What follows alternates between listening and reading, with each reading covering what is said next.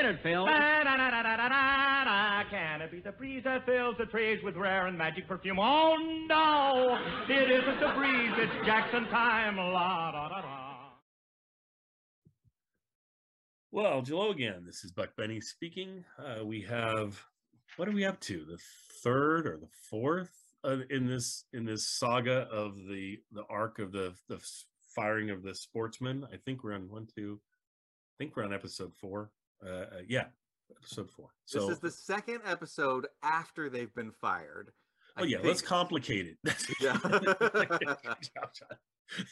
This is the third episode after Mel has done the sound of the car for the first time. This is the second episode after Dennis has done his thing. So anyway, you can look at it all different ways.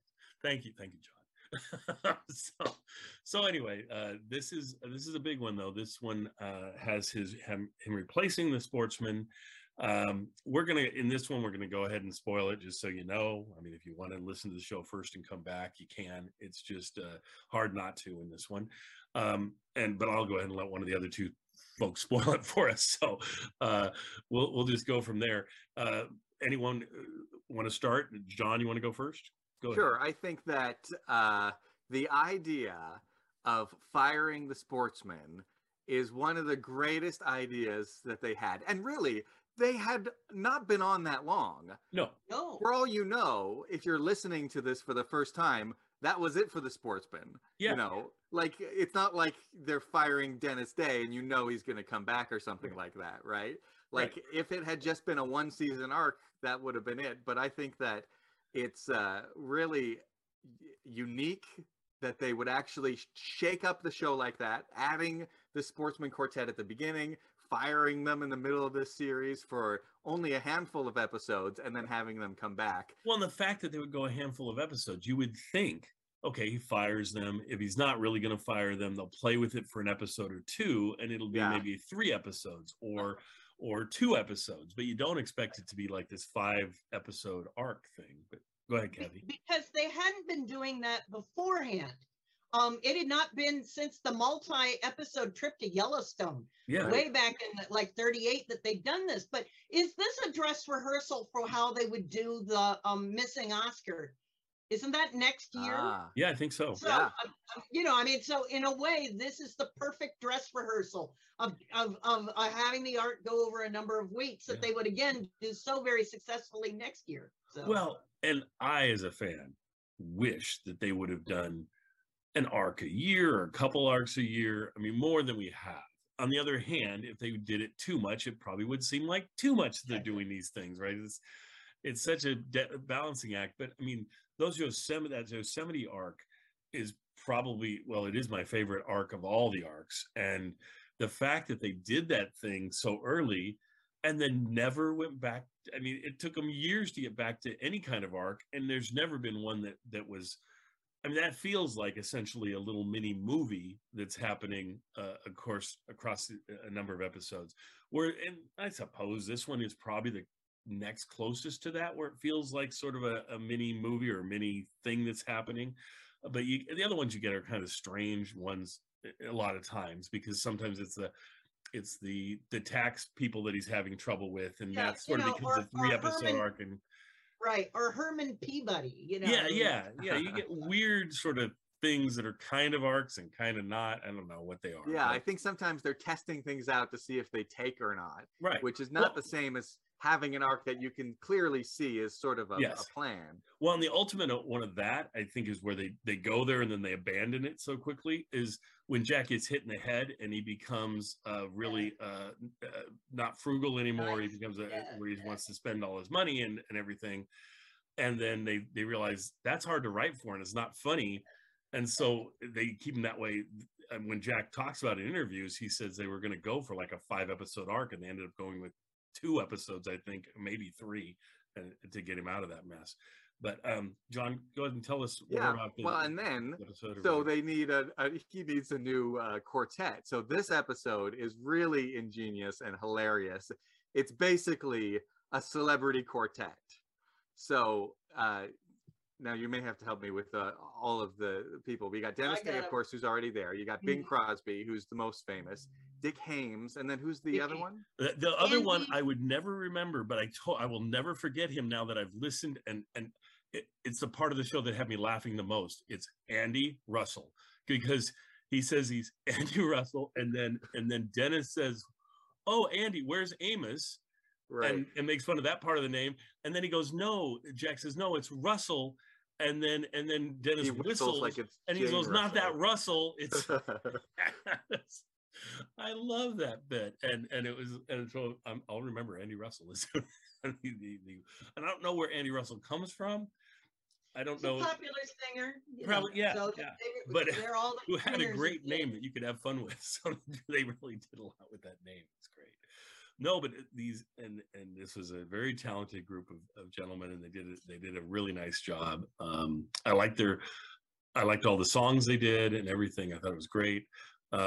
But of course we need to bring up do you want me to just bring up the thing with Ben? Yeah, like they're great singers. I don't know if they didn't get enough rehearsal time or whatever, but they didn't, the Sportsman Quartet are smooth and they're together and they jive. Yeah. These guys are normally individual crooners. Yes. And so Bing Crosby's trying to sing something and he can't quite keep up. Yeah. And it's in a higher register. I mean, the key is actually too high for him, and he knows it. Yeah. At the beginning, it sounds good because I was listening for that, because if you're a fan, you've heard this episode probably sometimes, and so I was listening and I was going, "Well, that sounds pretty normal key for being at that part." But then what they did was they gave him a line they should have thrown to Dennis or one of the other singers.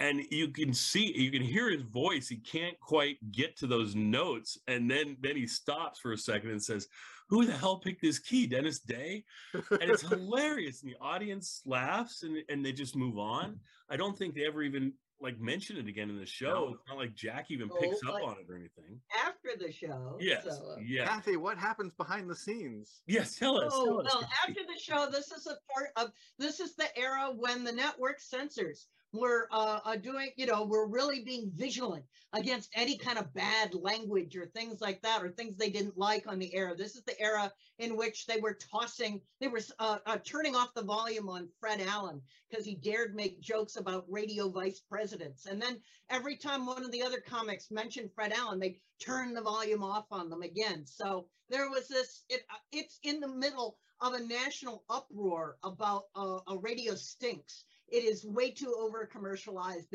All these people are arguing. The FCC is trying to get involved, and so radio's in hot water, and it's trying to prove, the networks and the sponsors are trying to prove that everything is high quality and above board.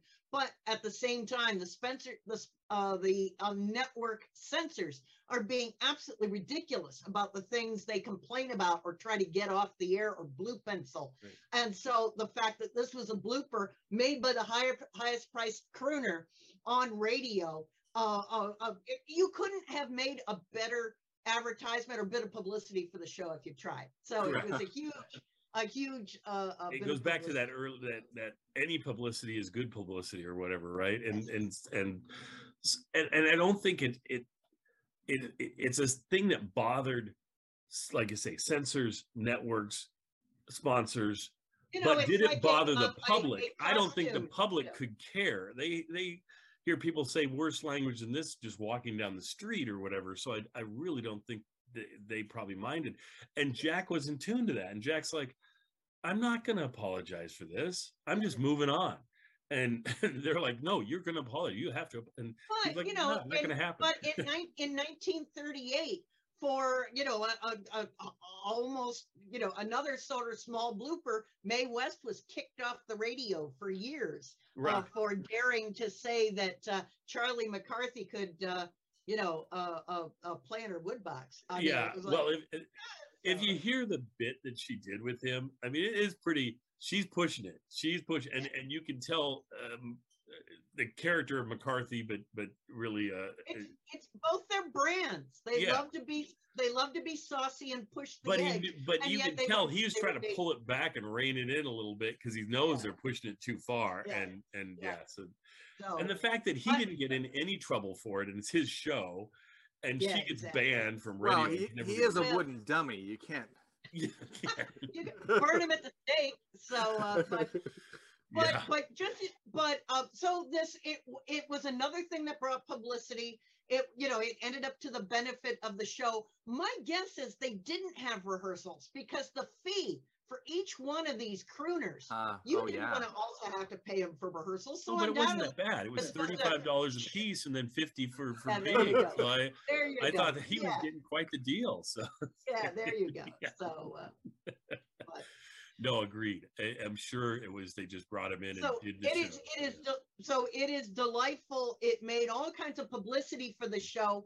I'd like to also mention that when The Sportsman started that fall, it was, I mentioned this when we started this arc, it was the newest thing in radio, and it got so much publicity in and out of the radio industry. Finally, somebody's doing something new. We've got singing parody commercials. So how terrific to take that, instead of just having them do the same thing. This is, again, a brilliant PR move to go to this firing and to have this sort of arc of kerfuffle of Jack getting so mad at them and then looking for replacements until they come back. Well, and speaking of all of this and the fact that this whole thing was ad-libbed about him saying, who the hell picked this key? I'm as we know, the last couple of weeks I've mentioned that I am airing the scripts along with this in YouTube. So if you watch this on YouTube, if you're listening to this, I would suggest you go watch this one on YouTube so that when they hit that part, you can see how they documented, or if they even documented, if there was ever a case where they wouldn't maybe write it down as broadcast, I could see them not write those words in. And I'm just curious because I haven't even seen it. I haven't looked at it yet. So is it going to be crossed out and they write that in, or is it going to be not mentioned? Who knows? So we'll all find out together. Are you bleeping it on your podcast? I am not. I'm going to keep it there. Well, that's the other thing I was thinking. If Jack was to go, if he was snarky like I would be, and you couldn't do this, of course, because then he really get. Well, this is the Fred Allen way of dealing with it. Would have been essentially this: if he went on and said, last week we said hell on Bing Crosby said hell on the show. If hell bothers you and you don't like hearing the word hell on radio, I'm just so sorry that we said hell on the radio, and we'll not try to do that again.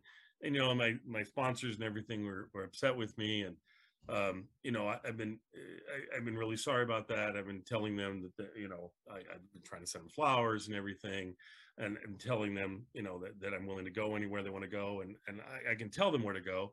But but anyway, I am sorry for saying hell. So let's move on. So anyway, that's how I would do it. Just lay it on. Say it as many times as possibly can. But that's not a Jack Benny thing. Jack's style is to not do. He's classier than I am. So that was good. But one thing that sets this show for 1947 apart, even though as so many of these things would be used in the show's later years in the early 50s, not this particular thing, but so many other bits would be used again. I was so impressed by how tight and overall excellent this show was, that it starts with the wonderful routine about Jack being the MC at the Oscars, and all these great, jokes about him running the hat check concession, and Clark Gable only left a nickel, and if Gable left a quarter and Margaret O'Brien left a nickel, and so it's so funny. It's not filled with dull filler, but this is a sharp show. So I forgot about that piece, and so I'll check it, if because I have some of the I think I have this one. I have his appearance, Jack's, when he does the Oscars and hosts. I think I have 4 of them maybe that he's done, and this might be one of the 4. If it is, this is one that's available. Yeah. The thing is, it's 3 hours long. Yeah, I will have not present listened the to whole it, thing. but it's quite a long program to like sit through and listen. So actually, for my podcast, which you can find at thisdaybenny.com, Oh, really? I cut didn't know the that. You have a 3-hour podcast? Yeah, you should check it out. I cut the episode of the Oscars, the actual performance, down to half hour, so it's more like a radio show that you could. Well, I was going to say, doesn't he? If I remember right, the beginning of it is sort of talking about what they're wearing and things as they're coming in or something. Sure, yeah. It's like a pre-show. It's like the red carpet almost. And then he doesn't he sort of come in, maybe the last half hour is really concentrated on Jack, and before that he's not? I can't remember, but how that works.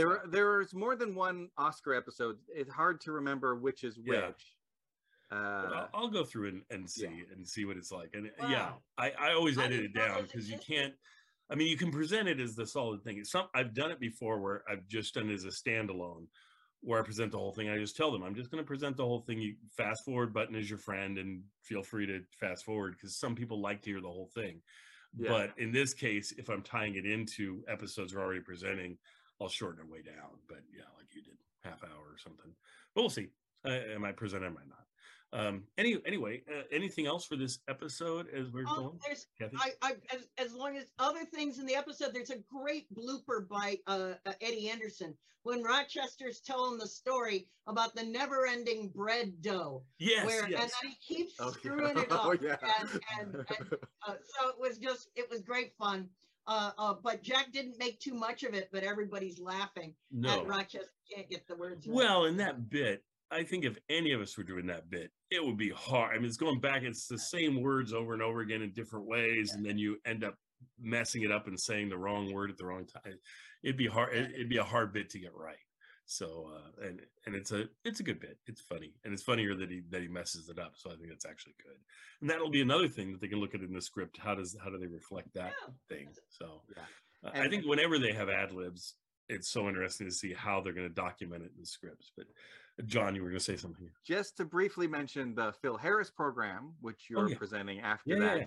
It's interesting because they do a thing that they do quite often on the Phil Harris, Alice Faye show where they introduce them and they say, Alice Faye, and she sings a little bit of like, oh, you'll never know. And Phil Harris, oh, won't you come with me to Alabama? Mm-hmm. But in this one, he sings the whole song of That's What I Like About the South from beginning to end. So I thought that was interesting.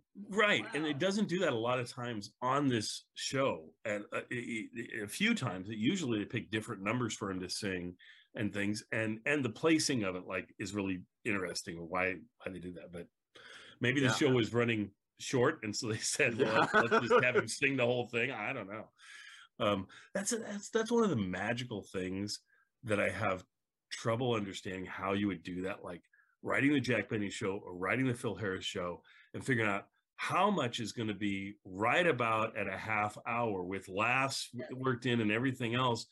It would seem like it'd be so hard to judge that. Yeah. There are some great articles that were like in newspapers and sometimes the fan magazines. They called it the spread, literally, because I guess you're the longer the laughs, and yet laughter was currency. You got you didn't want to stop them necessarily, but you also exactly. So the people counted the longness of laughs. And so you wanted as many big laughs as possible. You didn't want to squelch them. Right. And so you're right. It was quite a fine art of being able to, because the networks were not forgiving. You could not go 1 second over. And we know what happened when Jack Benny, when he was first with Lucky Strike, like on the second show, he accidentally went over and they missed the closing commercial from New York. And George Washington Hill himself called Benny on the phone, and and it was, oh my God, is he gonna fire me? But I have there's a letter in Benny's collection at UCLA that from George Washington Hill. This is, we've had a nice conversation. You completely understand me now. You will never ever. You will never be. The show is about the commercial. You will never ever go over again. So. Yeah, and it's a big difference when it's live versus, whether you can edit it. I remember watching a special feature to the television show Friends of all things, and they were talking about how oh, the laughs in real life at the studio audience are way longer, but we have to cut them down or we won't be able to fit the whole episode in. But at least they've got the ability to say, we want a longer laugh here. We want to, cut this scene rather than that scene. Whereas if it's live, your only thing that you could cut would be the ending. Yeah, right. And sometimes they had to do that. And that's why having the scripts is so much fun, because you will see where they misjudge something and they'll cut out like a whole bit that could be half a page or something. They'll have a big extra because they didn't even do that bit, because apparently in the rehearsal or whatever, they decided, okay, this is going too long. We got to cut something. But what's lovely is in the script, you'll still have it. And sometimes you'll read it and go, wow, that's a really good bit they cut. But you can see it's it's always like a self-contained part that's not one of the callbacks or anything like that, because you can't get rid of a callback. It won't, you need those.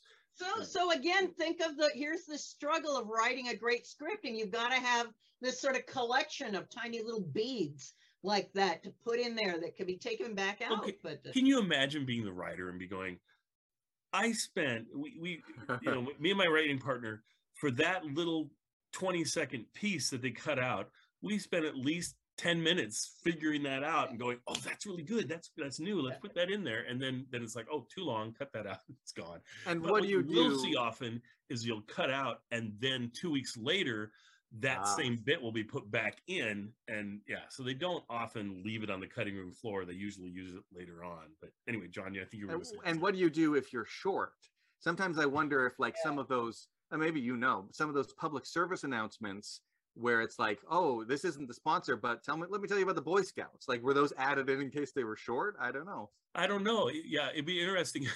Sometime they were really short. You had like 3 of them back to back. Let me tell you about the Boy Scouts and the Greeks making money for the Greeks or Greece or whatever it is they do, and all the other ones, and helping with the Marshall Project or pulling Jack back on and say, oh, next week our show, so here I'm going to vamp. Yeah. And he never seems to vamp, but I mean, it could be. Well, there are again little things we've seen in the scripts. You've shown us where it looks like it didn't make the air, but it's we're run short of time, folks. Bye. Right, and I can't wait. I mean, the scripts I really want people to see are like when Fred Allen's on or Bob Hope's on, because so often they'll be like pages just taken out, and then the poor person will be writing in all the stuff that Bob Hope says it's not in the script, and it's fun to see those scripts. Anyway, we'll let it go at that. I think enjoy this episode. It's one of these very famous, notorious episodes anyway, and it's wonderful, and I love it. And we'll get back to you next week for more of the saga of the sportsmen and what's going to happen to them. So thank you both. I mean, I just love doing these. So we'll see you guys next time. The Jack Benny Program, presented by Lucky Strike. At 57, American. Fine tobacco is what counts in a cigarette. And year in, year out. LSMFT. Lucky Strike means fine tobacco. Yes. LSMFT. Lucky Strike means fine tobacco. And in a cigarette, it's the tobacco that counts. Season after season, at market after market, independent tobacco experts, men who really know tobacco, can see the makers of Lucky Strike consistently select and buy that fine, that light, that naturally mild tobacco. Fine, light, naturally mild tobacco. Real Lucky Strike tobacco. And remember, this fine Lucky Strike tobacco means real deep down smoking enjoyment for you. So smoke that smoke of fine tobacco, Lucky Strike. So round, so firm, so fully packed, so free and easy on the draw.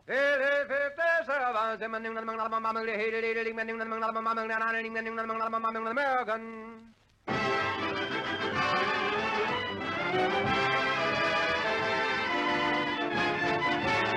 The Lucky Strike program starring Jack Benny with Mary Livingston, Phil Harris, Rochester, Dennis Day, and yours truly, Don Wilson.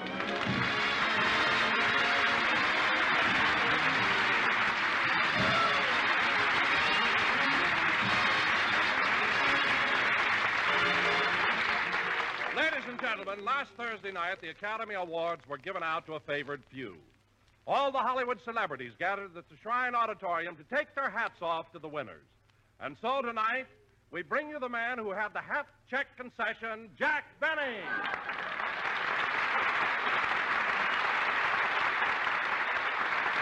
Thank you.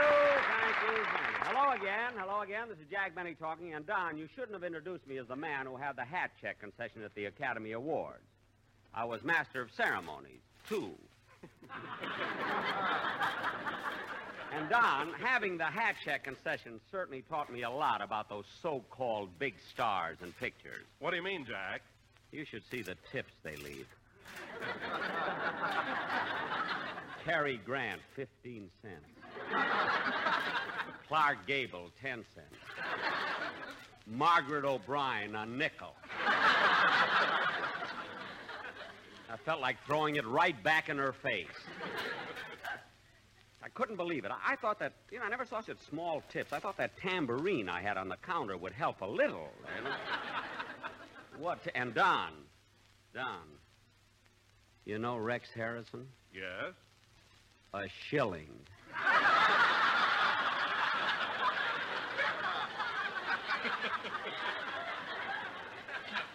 How do you like that? He thought because it looks like an American quarter, I wouldn't notice it.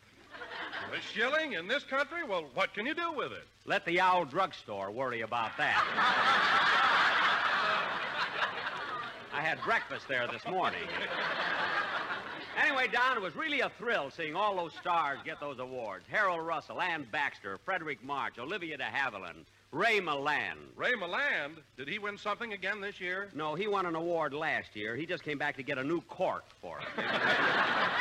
Anyway, Don, the whole affair was really exciting. Well, tell me, Jack, who else was there? Well, there was Jane Wyman, Gregory Peck, Lionel Barrymore, Larry Parks, Dinah Shore, Hugo Carmichael.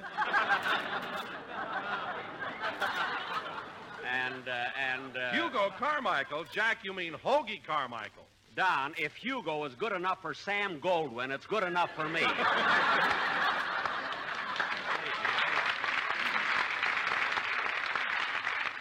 But, Jack... Don, I know what I'm doing. I never worked for Goldwyn. I'm not going to louse up my chances. Anyway, Don, it was such a wonderful affair. I was proud that they picked me as Master of Ceremonies. Well, Jack, I can understand you're being honored and thrilled. As a matter of fact, I, too, have something to be proud of. Really? What, Don? Well, this is Television Week, and they've asked me to appear on a television program. You on television? Don, let me look at you, will you? Don, wait a minute. Turn around again, will you? No, it'll never work, Don. It'll never work. You can forget about television. Why? They'll never get a 60-inch beam on a 10-inch screen. Believe me. Oh, Jack, I wish you wouldn't kid me about my size. I'm not so fat. You're not, eh? How about the time you got stuck in the Hollywood Bowl? I remember... Oh, hello, Mary. Hello, Jack. Hello, Don. Hello, Mary. What are you talking about, fellas? Oh, the Academy Awards, television, and Don's stomach. You can take your choice of subjects, you know. Well, I picked television. And, Don, I read a wonderful poem about it. A poem about television? Well, let's hear it. Okay. Television is here to stay, and it won't be hard to sell it. Now you can hear and see Jack's show, and soon you'll be able to smell it.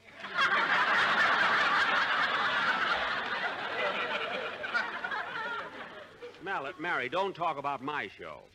Have you ever tuned into Fred Allen's program when the wind is from the east and your air conditioning is fighting a losing battle?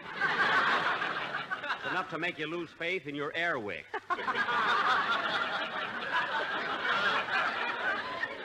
Jack, I'm just teasing. If you want to know something, I went to the Academy Thursday, and I thought you were wonderful as Master of Ceremonies. Well, thanks, Dollface. Thank you. But I still had a feeling that when they were giving out the awards, you thought the committee was unfair. I thought the committee was unfair? What gave you that impression? You were the only one on the stage with a picket sign. I wasn't picketing. The sign said, keep your eye on your own hat and coat. I'm on the stage now.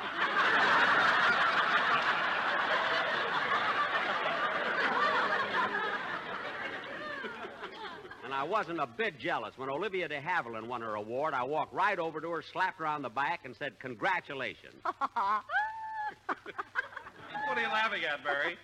Then Olivia slapped Jack on the back. His toupee slipped down over his eyes, and Jack whispered, "Kiss me, honey, the lights went out."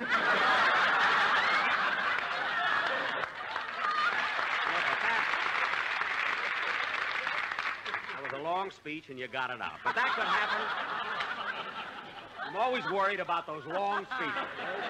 But that could happen to anyone, really. Oh, but seriously, Jack, I thought you looked wonderful up there on the stage. In that good-looking tuxedo. Where'd you rent it? I didn't rent that tuxedo. I know you didn't buy it. Now, come on, where'd you get it? Mary, let's drop the subject. By the way, where were you sitting? Oh, about the 10th row. And, Jack, you'll never guess who was sitting right in front of me. Who? Mr. and Mrs. Ronald Coleman. Ronald Coleman was there? What was he wearing? A tuxedo. Well, you beat me to that joke. He must have two of them. Jack, you Mary, we made a deal. Ronnie loaned me his tuxedo, and I returned his lawnmower. Now, what's the use of being neighbors? Hello, Mr. Benny. Hello, Mary. Hello, Dennis. I'm sorry I'm late, Mr. Benny, but I had trouble with my new car. Well, Dennis, I didn't know you had a car. Yes, my first one. When I drove down to the studio, I had to go around the block 86 times before I ran out of gas and the car stopped. Well, that's the silliest thing. Dennis, when you want to stop a car, all you have to do is step on the brakes. Oh, brakes. Now, don't start that again. And now that you're here, let's have your song. What's it going to be? Well, tomorrow's St. Patrick's Day, so I thought I'd like to sing Johnny God. Well, then sure, and I'd be disappointed if you didn't. Go ahead.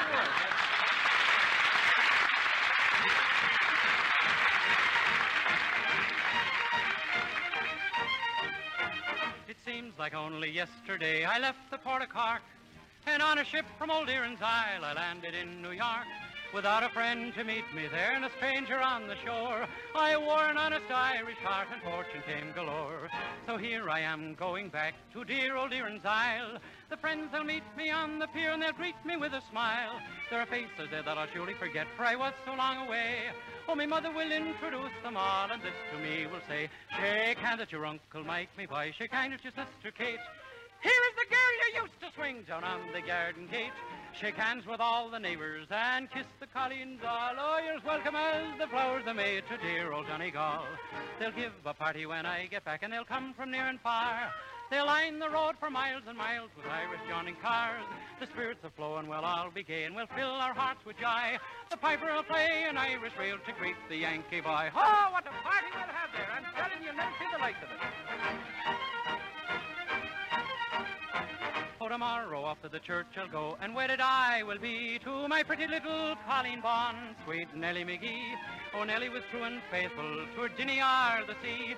We'll join the harp and jamrock to the stars of liberty. They'll come Brannigan, Flanagan, Milligan, Gilligan, Duffy, McCuffy, Malacca, Mahone, Rafferty, Lafferty, Donnelly, Connolly, Dolly, O'Doly, Muldowney, Malone, Madigan, Cadigan, Lanahan, Flanahan, Fagan, O'Hagan, O'Houlihan, Finn, Shanahan, Lanahan, Ogany, Fogarty, Kelly, O'Kelly, O'Benny, McGinn. Then I'll shake the hand of me Uncle Mike, the hand of me sister Kate. Oh, I'll hug and squeeze as much as I please the girl in the garden gate.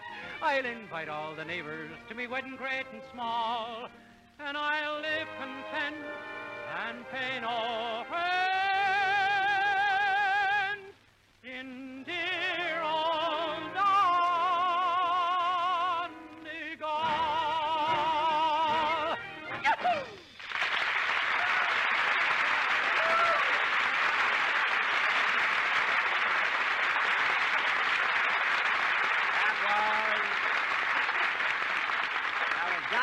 Sung by Dennis Day. Very good, Dennis. Oh, bless you, may your cows never go dry.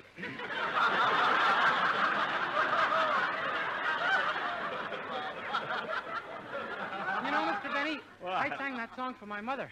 You what? I sang that song for my mother. Oh, well, it certainly is an appropriate song. I don't know anyone more Irish than your mother. Yeah, she wouldn't see the Jolson story till I told her it was the life of Pat O'Brien.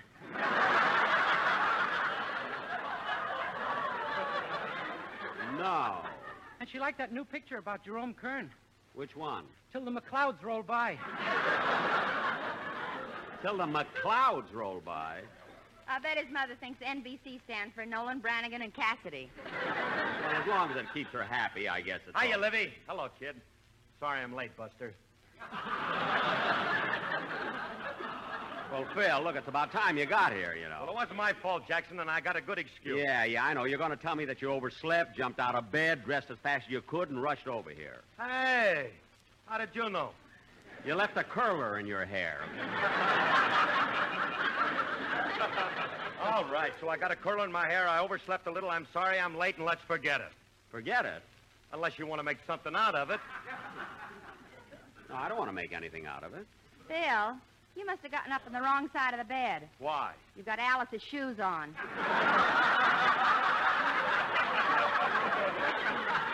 Yeah. How do you like that? I told her 1,000 times, put 'em under the pillow, Blondie. Put 'em under the pillow.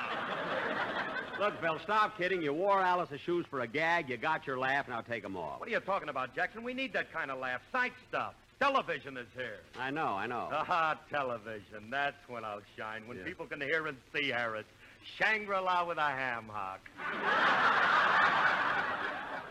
Isn't that awful? You know, folks, he really thinks he's handsome. Phil, what makes you so egotistical? I ain't egotistical. I'm much better looking than I think I am. Oh, I see. So you're not conceited, eh? Not me and my family. Alice is the one who's conceited. Alice? Yeah, she thinks she's prettier than I am. Why, the ingrate. After all the years you let her support you, too. Now, Phil, Stardust Eyes. Narcissus Boy. Hey, Schlemiel. What? How about picking up your baton and making like you're leading a band, then see if you can't. Who can that be? Come in. Yes? Mr. Benny, my name is Lewis. On last Thursday night, the Motion Picture Academy of Arts and Sciences gave out their annual award. Yes, that's right. At that affair, you were the master of ceremonies, weren't you? Yes. In fact, I was on the stage during the entire proceeding. Oh, that's what I want to see you about. There's an Oscar missing.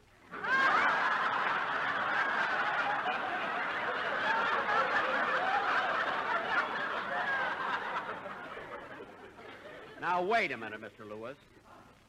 Does the Academy Award Committee think for 1 minute that a man in my position, a celebrity, a star for 15 years, a man who is respected by millions, would stoop so low as to steal an Oscar? Yes.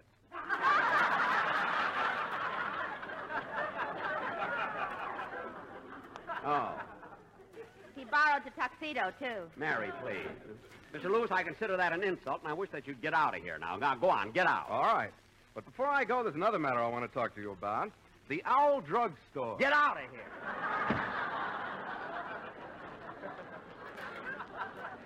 That's gratitude for you. The Academy Committee calls me up, asks me to be master of ceremonies, so I accept. What happens? Do I get any thanks? No. Do I get any salary? No. Just taxi fare and a lousy cheese sandwich. No butter. Hey, Jackson, what about my band number? Just a minute, Phil. We got to have a commercial first. Go ahead, Don. Let's have the commercial. Well, Jack, I'm glad you finally got around to it. What? I've got a surprise for you. Surprise? What is it? Well, you had trouble getting a quartet. The sponsor insisted on having one, so I took things in my own hands. Wait a minute, Don. You took things in your own little fat hands before. You got the Sportsman Quartet. They cost me $500 a week, and that's what caused all the trouble. But, Jack, I got you another quartet, and it isn't going to cost you nearly as much. I don't care if Jack, give him a chance to talk. Maybe this new group will satisfy the sponsor and solve your whole problem. Well, all right, Don. What did you do? I mean, who have you got? Well, first of all, I only had to get 3 other fellas because you've already got Dennis, and you pay him anyway. Well, now you're really thinking, Don. Where are the other 3 guys? Oh, they'll be here any minute. Okay, Don, I'll give them a chance. Who can tell? Maybe they'll... I'll get it. Hello? Hello, Mr. Benny. This is Rochester. Hello, Rochester. What do you want? I'm in a lot of trouble, boss. You shouldn't have asked me to bake a loaf of bread for dinner tonight. Why? What happened? Well, I took a small bowl and put in 2 cups of flour. Uh-huh. Then I put in a cake of yeast. Uh-huh. Then I added 1 cup of water and stirred it together. Well? It looked kind of dry, so I added more water. I see. Since I added more water, I threw in another cake of yeast. Well, isn't that a lot of yeast? That's what I thought, so I put in more water. More flour. More flour. I see.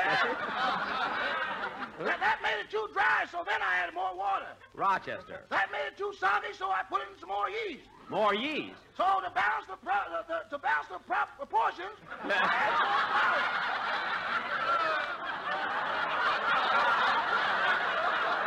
Well, you balanced one. You didn't let it drop, anyway. Huh? Yeah, I balanced the proportions with more flour. Flour? That made it too dry, so I poured in a quart of champagne. Champagne? I had to do something to break the monotony. Rochester, that's ridiculous, mixing champagne with flour, water, and yeast. We got the only loaf of bread with a bun on it. Now, stop being silly. You made this whole thing up, and you know it. I thought so. Now, come on, Rochester. What'd you really call me for? You know that thing you brought home Thursday night that you woke me up to show it to me? Yes? Do I shine it with bronze polish or gold polish? Don't bother shining it. I have to give it back.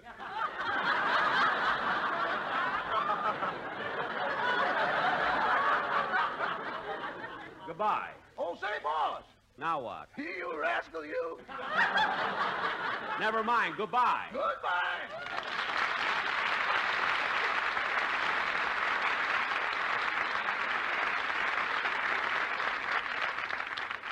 He makes up the wildest things I've ever heard in my life.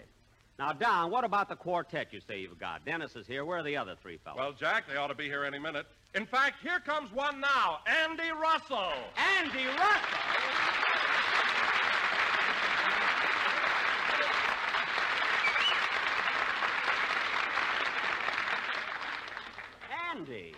Andy, I can't believe this. I mean, do you want to be in my quartet? Why, sure, Jack, if it'll help you out.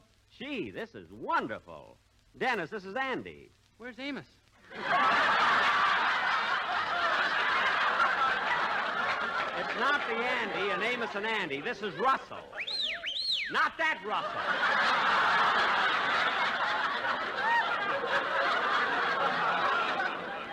Now, Andy, I'm thrilled with having you in my quartet. But, That's Portuguese. For how much money do you want? Yes, Portuguese. I mean, how much money would you want? Oh, $35 a week. $35 a week? Mm-hmm. I can't believe it. Well, would 30 be all right? No, I'm perfectly willing to pay $35. You must spend at least half of that for tooth powder. It must be wonderful to have such sparkling teeth. Well, it has its drawbacks. Huh? Well, when I talk to Don Amici, we blind each other. I can understand that. Well, anyway, Andy, as soon Oh, hold it, Jack, hold it. Here comes another member of the quartet, Dick Haymes. Dick Haymes!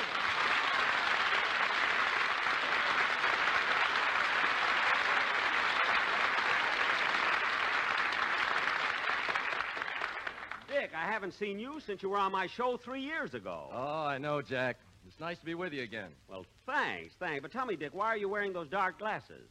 Well, Andy Russell might smile, and I'm not taking any chances. Oh, yes, the teeth. Mary, you remember Dick Haymes, don't you? Hoo-hoo-hoo! Mary!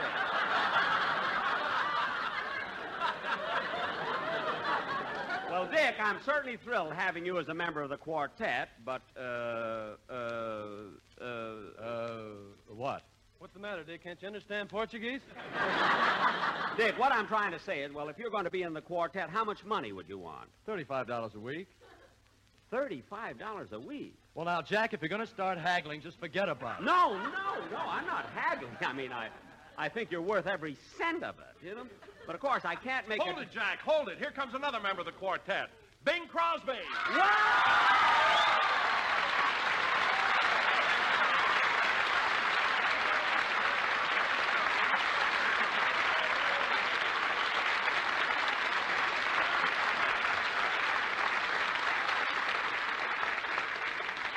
Bing Crosby? When the blue of the night meets the gold of the day, LSMF. Bing Crosby, I can't get over it. You were expecting maybe a transcription.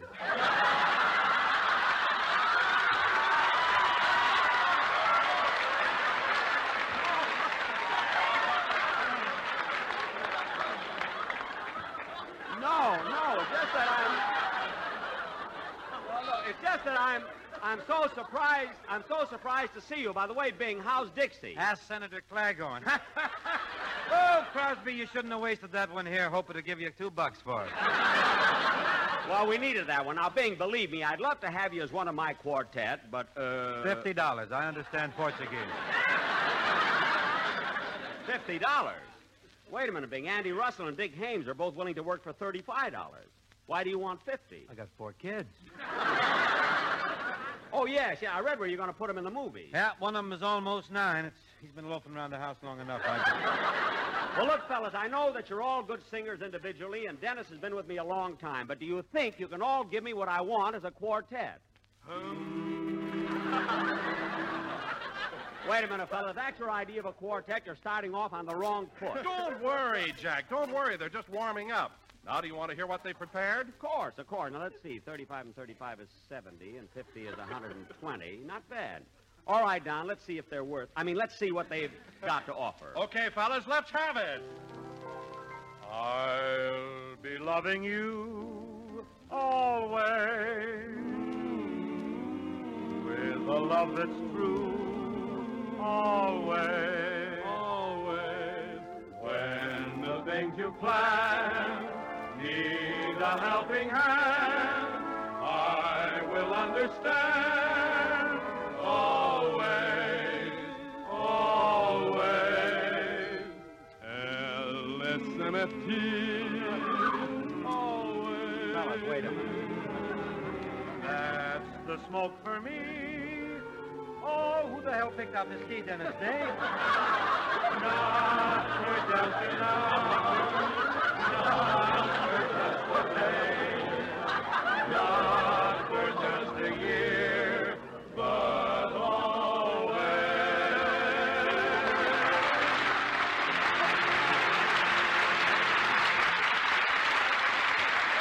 Well, boys, that was very good, and the commercial was all right. But for my purposes, I got to have something a little more lively. Do you think you can do it? Yes, sir. You bet. Why, sure. Yeah, I've been smoking Philcos for now to 20 years. No, Bing, that's not what I mean. Oh, Jack, Bing's right. Every time you sit down to listen to your radio, you're Autolite a Lucky. Autolite, you had to get the plug in, huh? Now, come on, fella, I want to hear a livelier number. How about it? Okay, take it, boys. He always sings reggae music to the candle as he swings back and forward in the saddle on a horse. Pretty good horse. Kind of syncopated, there's such a funny meter to the roar of his repeater. How they run, oh, how they run when they hear the fellows gun, because the western folks all know he's a highfalutin, scooting, shooting son of a gun from Arizona. Ragtime cowboy, oh, that cowboy, LSMFT, puff, puff.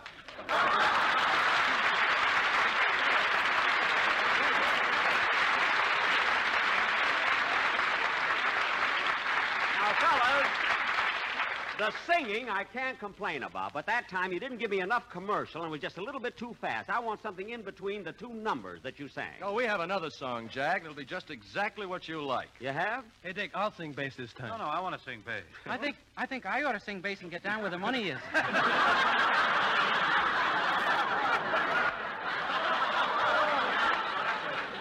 Look, fellas, don't argue about it. Why don't you flip a coin for us? I think the old man is right. Here, I got a coin. What do you say, Dick? Heads or tails? Hey, Bing, where'd you get that funny-looking quarter? I had lunch at the old drugstore.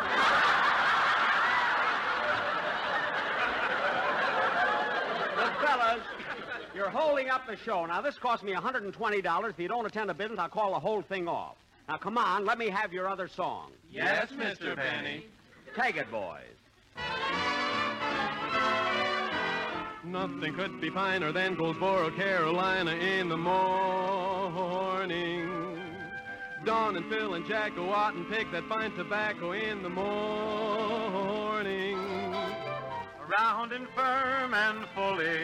You left out a word. Easy on the draw, it's jolly. It is the best tobacco that you have ever saw. Bad English, fella. Every Boone and Speedy never looked the least Not bit what I want, seedy in John. the morning. They're picking and they're planting while they're singing and they're chanting in the morning. LSMF, LSMF, MFFT. That's a lucky strike to smoke for me. Nothing could be finer than Goldsboro, Carolina in the morning. No, fellas, that's not it. Look. Smoke the Lucky, they will love you in Kentucky. Wait a minute, boy. That's not what I want. Look, fellas, that's John. Now give me your Lucky Strike, one for Pat and one for Mike. No, wait a minute. That's not what I want. Fellas, wait a minute. Wait a minute. Wait a minute.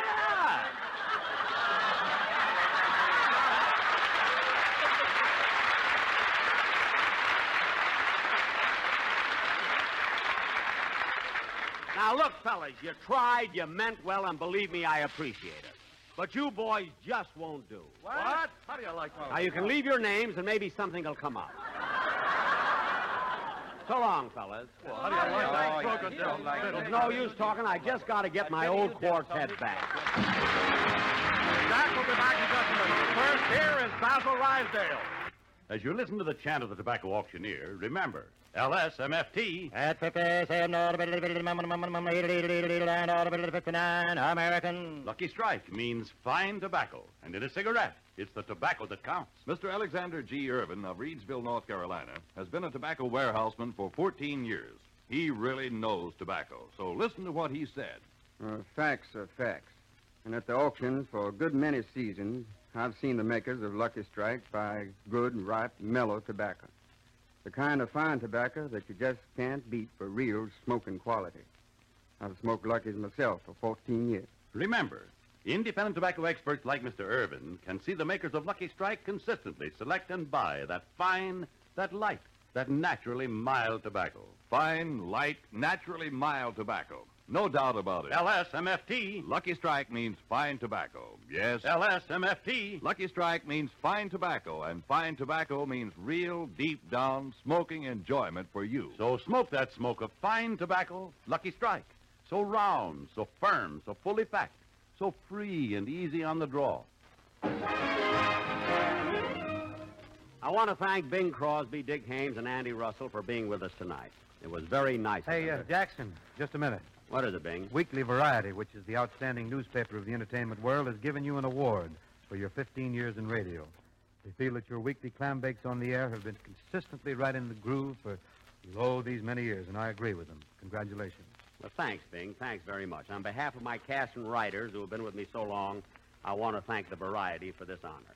And say, Bing, it was nice of you to make this presentation to me, but I wish you'd do me a favor. Sure, Jack. Anything. What is it? After all, we got a classy program. The next time you come over, tuck your shirt in, will you? I mean, those palm trees waving around upset me. Good night, folks.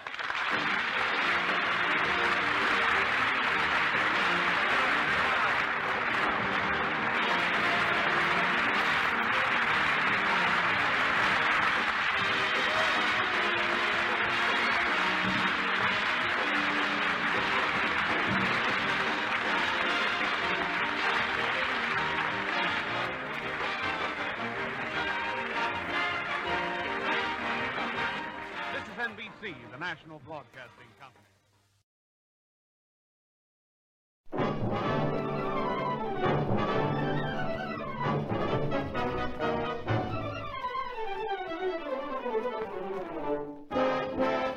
Laugh a while and a song to your style. Use Fitz shampoo. Don't despair. Use your head. Save your hair. Use Fitz shampoo. The F.W. Fitch Company presents The Fitch Bandwagon, starring Alice Faye. You'll never know just how much I love you. You'll never know just how much I care. And Phil Harris.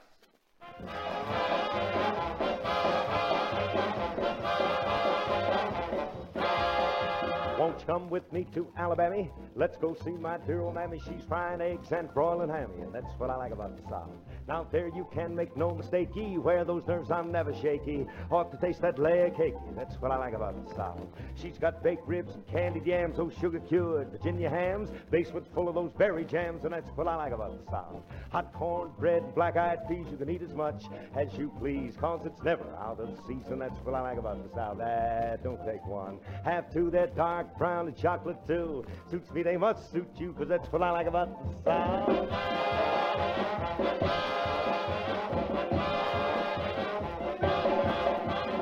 Way down where the cane grows tall, down where they say you all walk on in with that southern drawl, because that's what I like about the South. It's down where they have those pretty queens keep a dreaming, those dreamy dreams. Well, let's sip that absinthe in New Orleans. That's what I like about the South.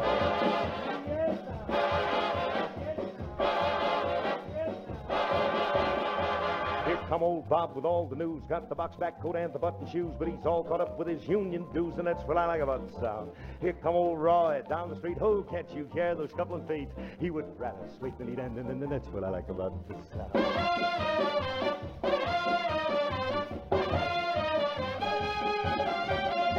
Now, every time I pass your door, you act like you don't want me no more. Why don't you shake that head and sigh? I'll go walking right on by. Gone on and on and on.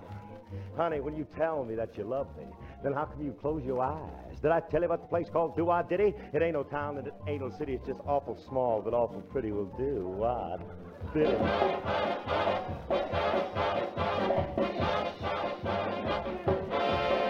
Well, I didn't come here to criticize. I'm not here to sympathize. But don't tell me those no-good lies, 'cause the lying gal I do despise.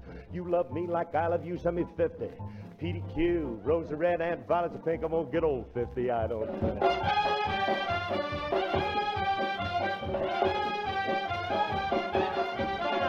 She's got backbones and butter beans, ham, hocks, and turnip greens. You and me in New Orleans, and that's what I like about the South.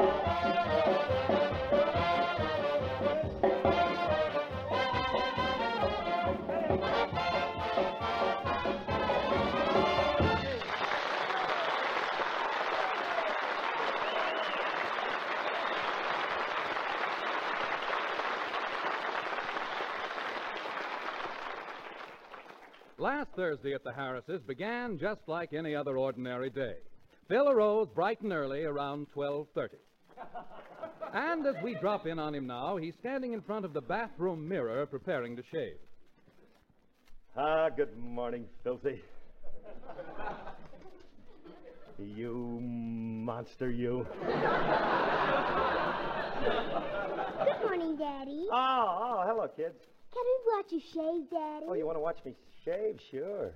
Sit right down. You see, Phyllis, I told you he couldn't resist an audience. What do you mean? Your daddy's a pretty handsome-looking guy. Well, ain't I?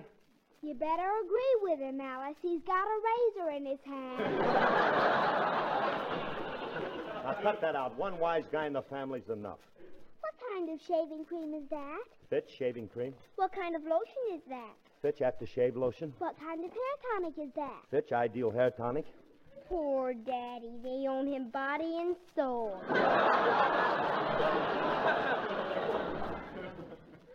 Gee whiz, my whiskers are tough this morning.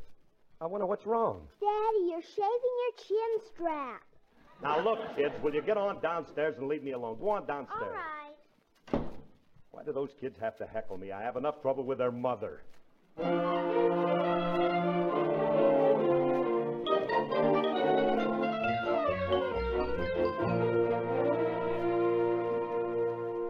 Good morning, beautiful. How you beautiful dove, you. Good morning. Phil, you ought to be ashamed of yourself getting up this late. Look at the kitchen clock. Yeah. It's got one hand over its left eye and the other one Phil, is... that's a quarter of... Don't help me. Let me figure it out for myself. Oh, this is ridiculous, you staying in bed till noon. What's wrong with that? What's wrong with it? It's disgraceful. Look at other men. Well, I do, but somehow they don't appeal to me. Oh, you're impossible. You don't know what hard work is. Why, when I make a picture, I get up every morning at 7 a.m. Sure you do. You got to. Them pictures you make can't stand the heat of day. Bill Harris, I've had just about enough out of you. I wait breakfast for you 2 hours, and then when you do come down, you have the nerve to criticize my pictures. I won't stand for it, you hear? I won't stand for it. Alice. Honey, how come you never married that other guy? What other guy? You know. My time is yours.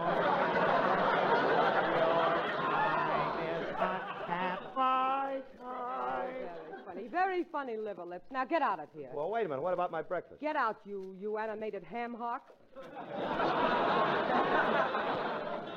But Alice. Get out of this house. Oh. Alice. I told you to get out of here. I can't. Why not? You chased me into the broom closet.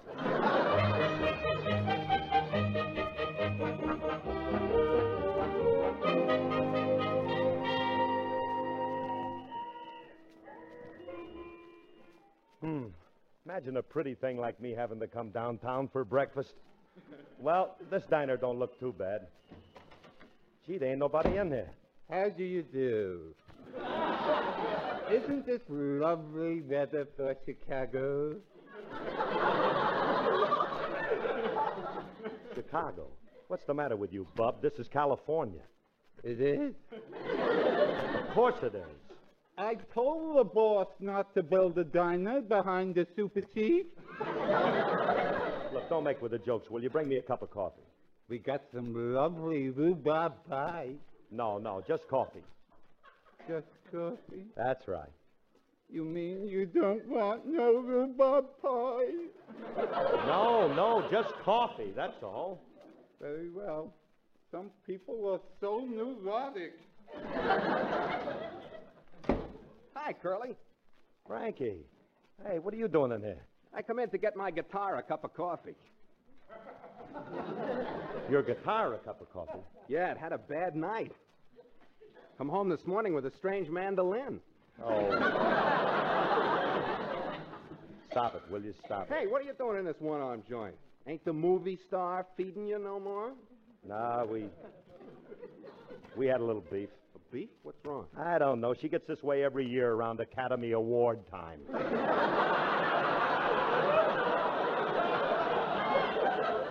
Oh, yeah. I seen where Frederick March beat her out again. But you know, Curly, the trouble with you is you're handling Alice all wrong. What do you mean? Why don't you get smart? Do like that James Mason in pictures. Go home and beat her with a cane. Oh, Frankie, stop it. This kid's Irish. I ain't fooling with her around St. Patrick's Day. Oh, look, Curly, I got a better idea. I've been meaning to take a little camping trip for a long while now. Why don't you and me take a couple of days off and really rough it? Rough it? Yeah, maybe do a little fishing. Well, sure. And a few days away from home will show Alice you ain't tied to her apron string. Hey, wait a minute, Frankie. You ain't the guy that writes Kate Smith's talks, are you? Who do I look like, Tom Collins? Show me one. Now, think of it, Curly. I knew that wasn't going to get nothing when we put it in. The fella can clean up after we leave. It'll be just the two of us fighting nature in the raw. Yeah, where would we go? Well, we could pitch a tent up around Sepulveda Dam. But, Frankie, that's only a few miles from Hollywood, and you know there ain't no wildlife around Sepulveda Dam. Oh, no? Have you seen some of the things in our drinking water? Sure, but you pour a little bourbon in it and they curl up and die. Now, look, Curly, this is your chance to show Alice who's boss. You go home and get ready, and I'll meet you up by the dam at 5 o'clock. Okay, Frankie, I'll see you up there at 5.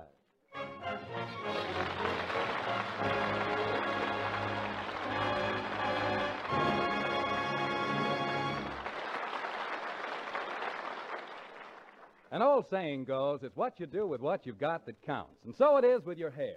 It's the way you care for it that makes the big difference. If you want to keep your hair thoroughly clean, soft, and shining with sparkling highlights, use Fitch's Dandruff Remover Shampoo regularly. For Fitch contains a special reconditioning action that beautifies as it cleanses. This action works for all colors and textures of hair in hard or soft water. And it's so gentle it will not harm even a baby's tender scalp. Fitch's reconditioning process adds a soft and shining radiance to the natural beauty of your hair and leaves it ever so easy to manage. Fitch shampoo has been granted the Good Housekeeping seal. So use Fitch's Dandruff Remover Shampoo regularly and make the most of your hair. See how its new radiance perks up even your most becoming hairdo. Fitch is spelt F-I-T-C-H.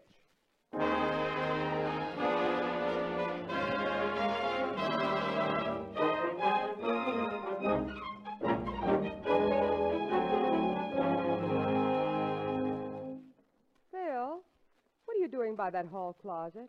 I'm getting some things together. Me and Frankie's going on a camping trip. Oh, that's nice. It is? Mm-hmm. I think it's a fine idea. Well, you don't understand, woman. I'm going out and face nature in the raw. Won't that be a little chilly? I don't mean that. Me and Frankie are camping up by Sepulveda Dam. Oh, Phil, that's only a 20-minute walk from here. Well, there's plenty of woods up that way. And I'm meeting Frankie there at 5 o'clock. Well, when are you leaving? Right now? Goodbye. Now, wait a minute. It ain't going to do you no good to try and talk me out of it. I'm not trying to talk you out of it. Well, here I go. Go ahead and close the door. You're letting the cold air in. Oh. Well, goodbye. Phil, you're still inside. Oh, so I am. Well, goodbye. Goodbye, Phil. Well, I'm on my way. Gosh, it almost broke that kid's heart to see me leave. But she put up a brave front, though. Well, Harris, here you go, marching into the wilderness just like Nelson Eddy in all of them pictures.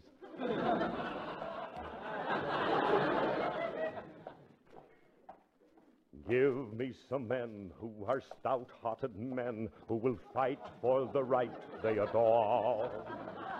Start me with 10 who are stout-hearted men, and I'll soon show you 10,000 more.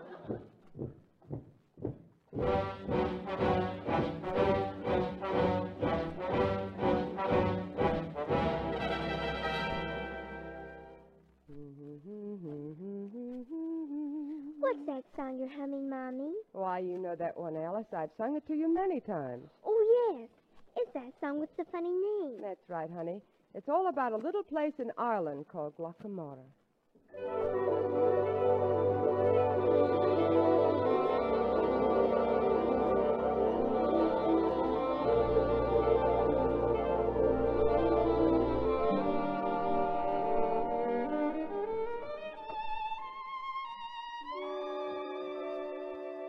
I hear a bird, Londonderry bird.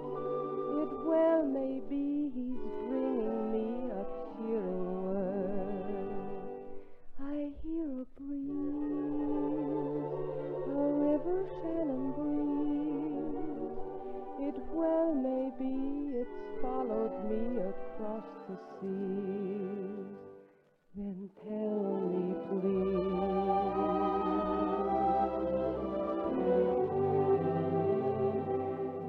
how are things in Glockamara?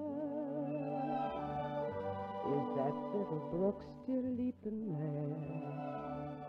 Does it still run down to Donegal, through Killybegs, Kilkerry and Kildare?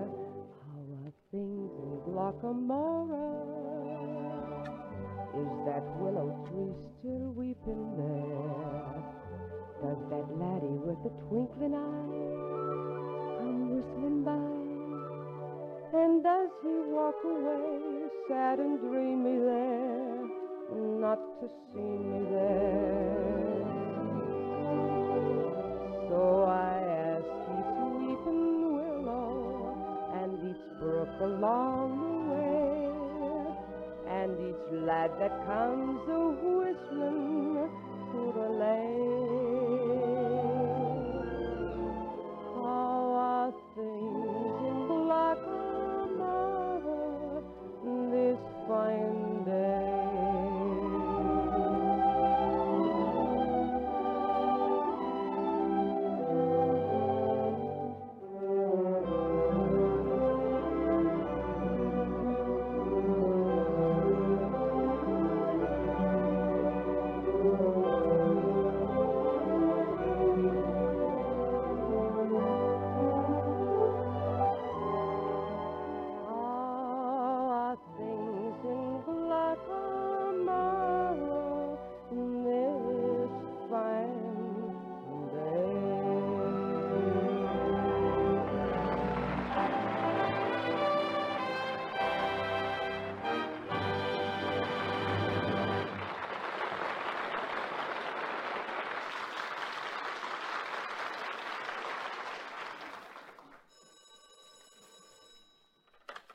Hello. Oh, hello, Alice. Is Phil there?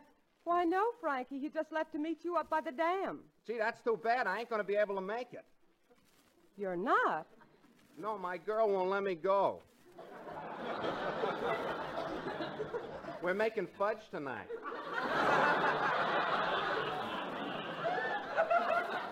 Well, maybe some other time. So long, Alice. Oh, but Frankie. Oh, he hung up. Now Phil's going to be up there all alone. Oh, I hope he'll be all right. He's such a baby. Groceries. Who's that? It's me, Miss Fay, Julius Abruzio. Well, Julius, aren't you awfully late with the groceries today?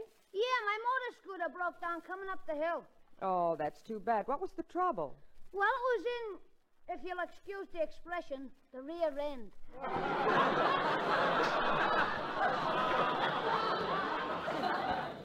Let's put the groceries over there, Julius. Okay. Well, goodbye, Miss Fay. I'll see you next Thursday. Goodbye. Oh, Julius. Yeah? I wonder if you'd do me a favor. A favor? Fair lady, my title and my lands are yours to command. I read that in Ivanhoe. Well, look, Mr. Harris went up by the Sepulveda Dam on a camping trip, and I wanted to come home, and I wonder if you could help me find him when you finish your grocery route. You want a piece of advice? What? Leave well enough alone. He may never come back. No, I'm serious. Well, you better wear some hiking clothes. It's pretty rugged up there. I will. Thank you, Julius. Okay, Miss Fay. I'll be back in a couple of hours and go with you. Till then, farewell, soulmate.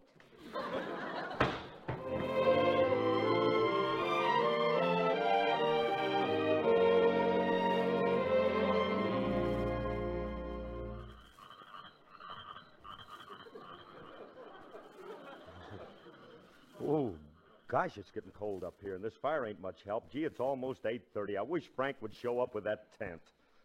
Uh-oh. There's something in those bushes. Whatever it is, it's coming this way. Frankie? Howdy, partner. Oh, I'm sorry. I was just sitting here waiting for a friend. Oh, don't apologize, old-timer. I'll meet a lot of hobos in these here hills. Hey, you're a cowboy. Well, I was. I come out here looking for work and pictures and went busted. What you cooking on that fire? Some gullion? No, I was just roasting a marshmallow. Oh. Say, cowboy, where you from? Texas. The folks back in Abilene said to me, Rusty, why don't you take your horse, your guitar, and your cowboy outfit, go up to Hollywood and make a name for yourself? Oh, I see. So I took my horse, my guitar, and my cowboy outfit and showed up here at one of the big studios. And they gave me a part. What did you play? A Nazi spy. Hey, what was that? Oh, just a coyote telling his trouble to the moon. Gee, I didn't know there was animals up here. Why, sure. Say, I'm feeling kind of lonely tonight. Mind if I set a spell? No, I'd be glad to have you. Go right ahead. Think I'll strum my guitar here and sing me a song. It's about a little blue-eyed gal I left back home. Gee, blue-eyed gal. Alice has got blue eyes, too. Oh, I'm thinking tonight of my blue eyes, who've been sailing far over the sea. Oh, I'm thinking tonight of her only, and I wonder if she ever thinks of me. When the cold, cold shadows fall around me, won't you come, love and just one tear, and say to the strangers around you, is the heart you have broken lies here. Oh, I'm tonight of my blue eyes.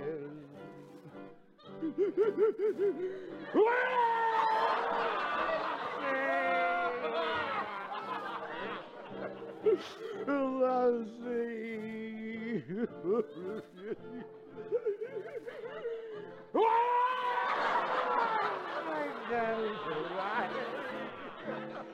Oh, very lovely.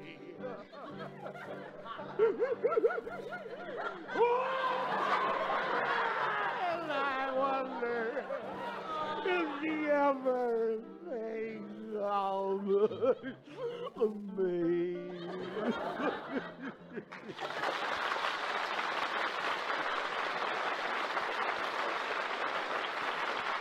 Well, I got to be getting along now, partner. Hope it cheered you up a little. What'd you say, Rusty? I said I got to be getting along here. I hope it cheered you up a little.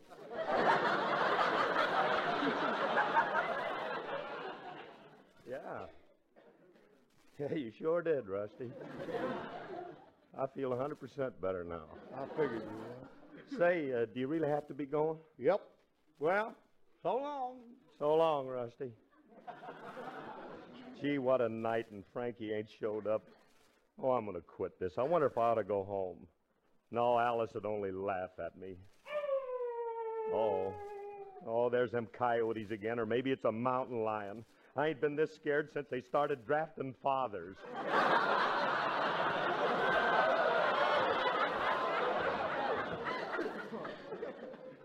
Well, I'm just going to try to stick it out for another hour.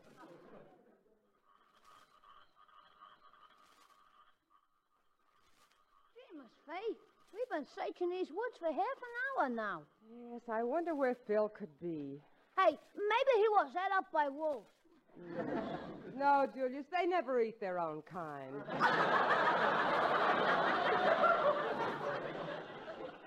Hey, you know, Miss Fay, in them hiking boots and that hunting jacket, you look just like a man.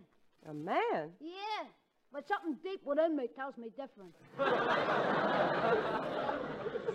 Julius, suppose you and I split up. You mean forever, soulmate? No, I mean you go that way and look for Phil, and I'll circle around over there by that clump of bushes. Okay. Whoever finds him first can let out a coyote howl. All right. Be careful now. Oh, dear, I wonder where Phil can be. Maybe I better... Uh-oh. There he is now, over by that fire.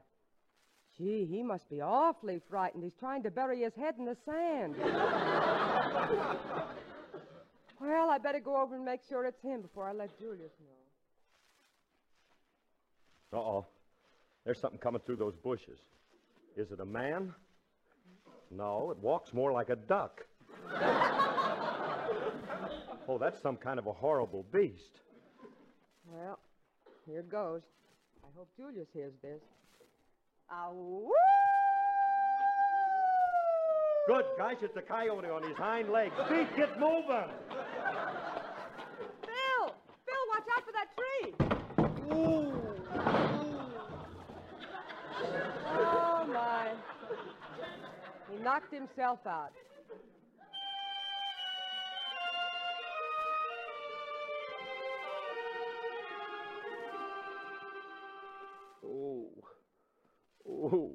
Oh, my head. Where am I? You're home, Phil. Home? Yes, Julius and I found you in the woods and brought you back. Oh, honey, it was awful. I know, Phil. I got out in them woods and Frankie didn't show up, see? And then about 22 coyotes jumped me. 22? Yeah, 22 of them. I fought them off for an hour single-handed until a big one with blonde hair let me have it from behind with a blackjack. Blackjack? Yeah, great big blackjack. And then they ate all my marshmallows. Oh, you poor thing. You're Mommy's little hero. Yes, I am. Now, look, you stay here, and I'll go out in the kitchen and get you a nice glass of hot milk. No, now, don't do it. You ring for Sissy. Let her get it. But why? I'm afraid to get off your lap.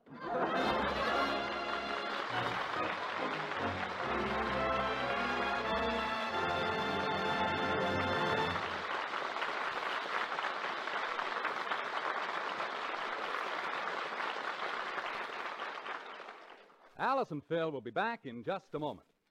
Friday marks the official arrival of spring, when we all blossom out in something new. But remember, even if you greet spring in the most fashionable new outfit, you won't look well-groomed if you have unsightly dandruff on your hair or shoulders. So, why risk embarrassment? Use Fitch's Dandruff Remover Shampoo. the shampoo that removes dandruff completely the first time you use it. It's the only shampoo made whose guarantee to remove dandruff with the first application is backed by one of the world's largest insurance firms. Fitch penetrates and cleanses the thousands of tiny hair openings on the scalp, dissolving all traces of dandruff. Then it forms a rich, snowy white lather to float it away. Yes, Fitch dissolves and floats dandruff away. Use Fitch shampoo for hair that's dandruff-free and sparkling clean. Get ready for spring.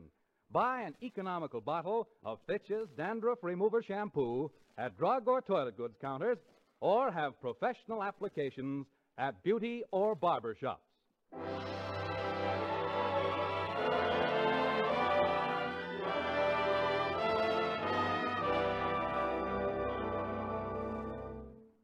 Before we say goodnight, Alice and I want to thank the editors of Radio Mirror for those swell color shots and that great write-up in the April issue. It was great, fellas, and believe me, we appreciate it. Also, our special thanks to Bob Atcher. Good night. Good night.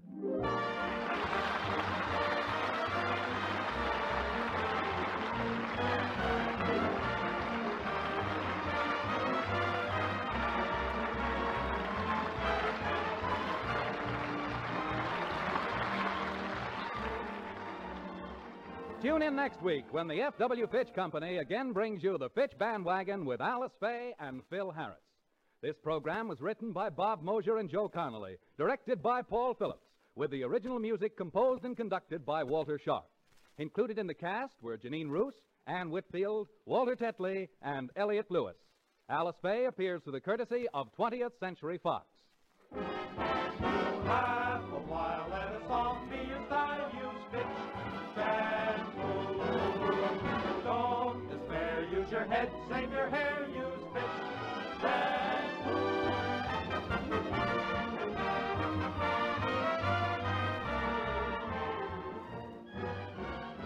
Men, use Fitch's Ideal Hair Tonic daily. It makes your scalp tingle with that feeling of new life and pep.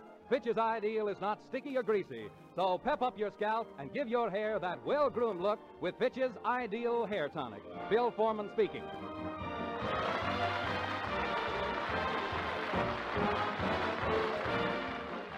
This is NBC, the National Broadcasting Company.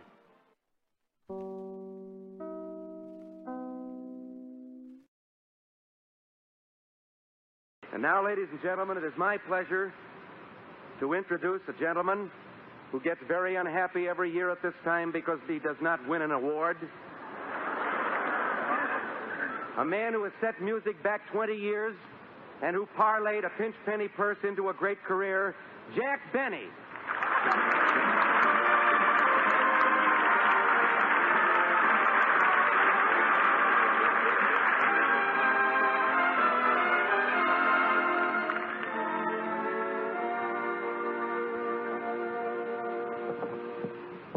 I'm from the Horn Blows at Midnight.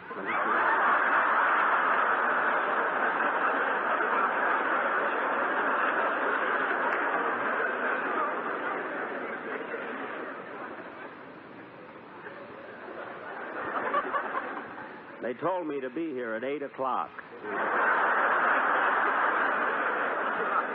I guess the committee is a little sore at me. I didn't get here until 8:30. And I didn't want them to think that I was over-anxious, you know. While I was standing in the entrance, they could have made the road to Rio with 4 lanes for this thing. Anyway, ladies and gentlemen, I'm really very, very happy to be here tonight. Of course, this is pretty late in the evening for a suave comedian. I mean, but this is really a return engagement for me. You see, I was Master of Ceremonies for the Academy 3 years ago, and I'm back here again tonight. And, of course, fortunately, I've had other work in between.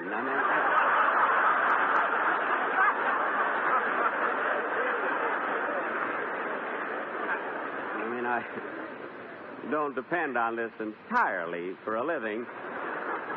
You see, I'm on the radio, of course, Sunday nights, and then I make a picture every leap year. And I also have a sideline that's been doing terrific businesses, particularly this past year. I've converted my printing press from Christmas cards to Atwater Kent invitations.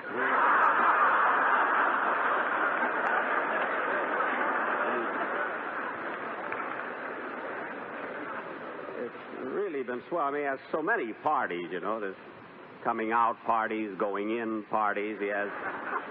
The parties are so close together that most people don't even bother going home at all. But I know it's late, and I don't want to take up too much of your time. I know there are many, many stars in front still waiting for the awards. I know you're all nervous and excited. Not me. I mean, I know where I stand. But, of course, this time, I mean, there's nothing to be jealous about. See, I haven't made a picture in about a year or two. Right now, I'm suspended at Warner Brothers for turning down a very, very important part in Humorette.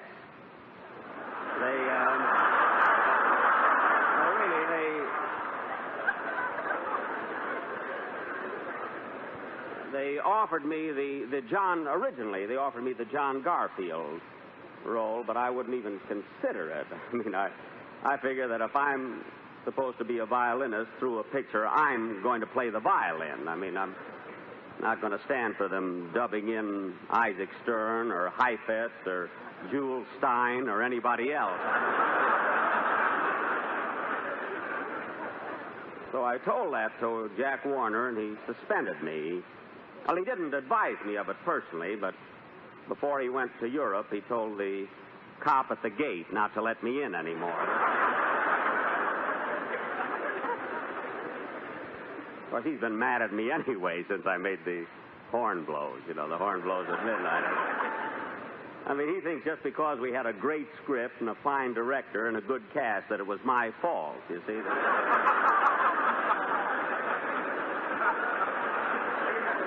Of course, it had, there were mixed criticisms to the horn blows at midnight. I mean, a lot of people hated it. Petrillo loved it. I mean, it was things. But of course, Jack Warner has suspended so many of his stars that I understand that now he had to give his brother Harry the lead in The Voice of the Turtle.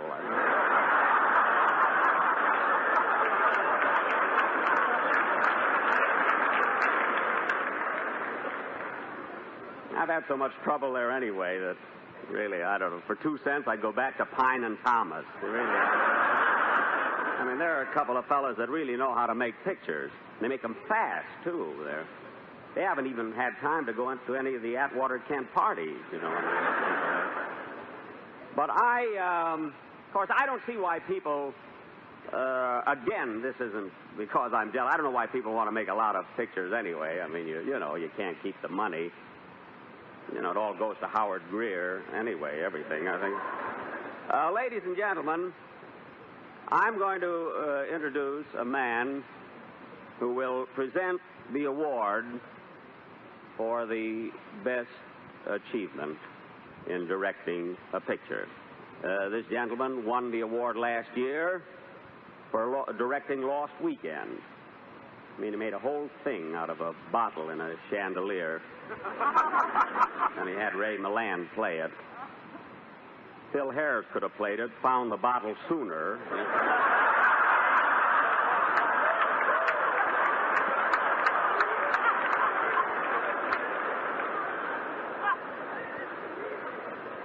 Giving him 3 fast choruses, that's what I like about the South, right after that, you know? Anyway, ladies and gentlemen, this very, very wonderful writer and director, Mr. Billy Wilder. Billy Wilder.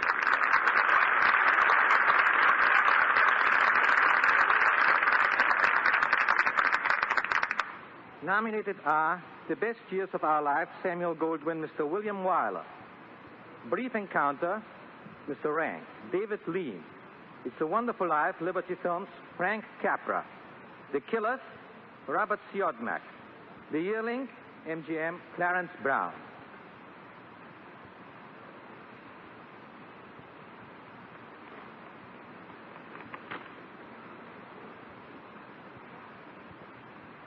William Wyler.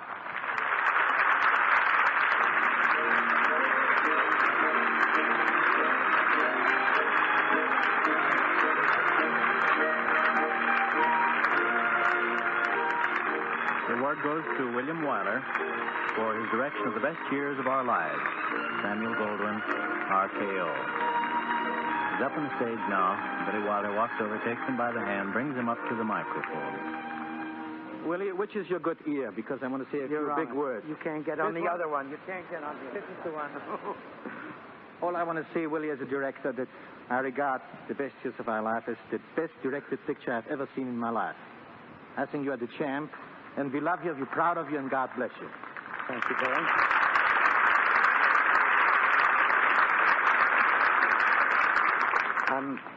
I'm deeply grateful and very happy that the picture was liked so much. Thank you.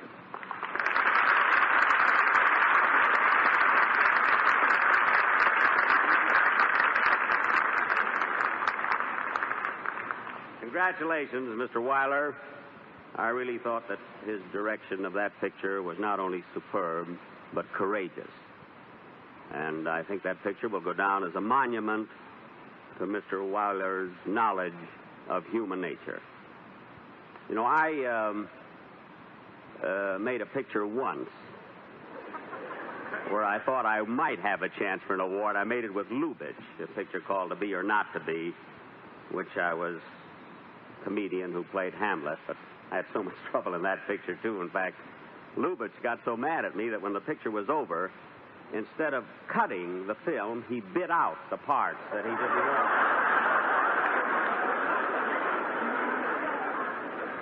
I finally saw the picture. I think he swallowed the best part of it. I mean, of course, I was disappointed anyway. It was supposed to have been made in Technicolor, you see, but we had to go back to black and white because due to a peculiar pigment in my skin, I photographed plaid.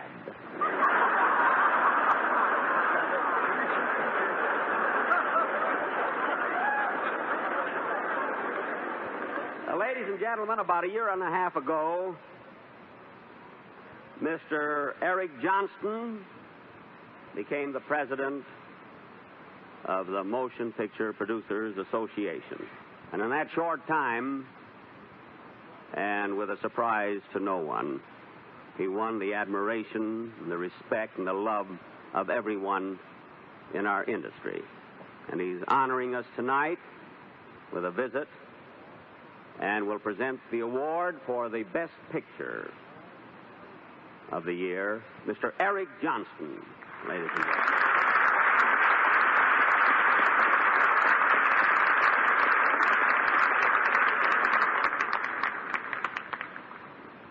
Thank you, Mr. Benny.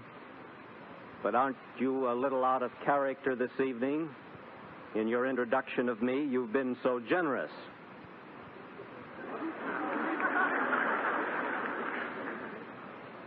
Your generous introduction has almost bordered on lavishness, as a matter of fact. Tonight, the best picture of the year becomes one of the immortals. It is by their art that we know the people of the past. It is by today's art that tomorrow will know about us. For kings and conquerors have strutted across the misty yesterdays, only to find that their deeds and their names have been forgotten. But art survives. Art always lives. The motion picture has given to the world the finest and the newest in dramatic art since the birth of the Greek drama. But in order for it to achieve its topmost position, it is essential that it have good craftsmanship as well as inspiration. It is essential that we recognize all elements of the industry, whether they be newsreels, entertainment films, documentaries, or educational films. In fact, sometimes one almost blends into the other. but there are ample honors for each to receive its due laurels. Having given the world a new art, tonight I'm going to ask you to try to give it something more. Give the world understanding. Give the world those ties of friendship and admiration which can only come from knowledge, which can only come from appreciation. Join hands with others who are working with films in other parts of the world, so that by the very force of our example, we may broaden and enrich the lives of peoples everywhere. But even the gaiety of this evening and the brilliance of this performance cannot gloss over the fact that to our generation is the tragic privilege of living in the greatest human crisis since the fall of the Roman Empire. But if ours is the tragic privilege, it is also the magnificent opportunity to mold and to form and to direct the inevitable changes of tomorrow, so that at long last we may have peace on earth and goodwill towards men. It is in that spirit that the Academy presents its award for the Best Picture of the Year. The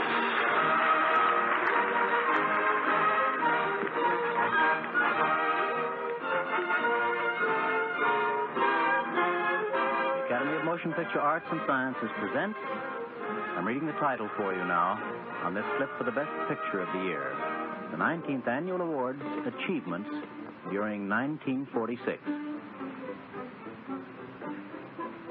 And here is the voice of Oscar again, bringing you the nominations for the Best Motion Picture of the year 1946. In alphabetical order, if you please. They are, number 1, The Best Years of Our Lives, Samuel Goldwyn, RKO Radio. In the case of the nominee film for the Best Picture, the scenes selected are all without dialogue. The clips are in alphabetical order, as you've just heard, and this scene from The Best Years of Our Lives shows Dana Andrews wandering among the grounded bombing planes. And suddenly, he spots his old bomber. The name is on the nose of the ship. It's called Round Trip. He climbs into the cockpit. Remember that scene?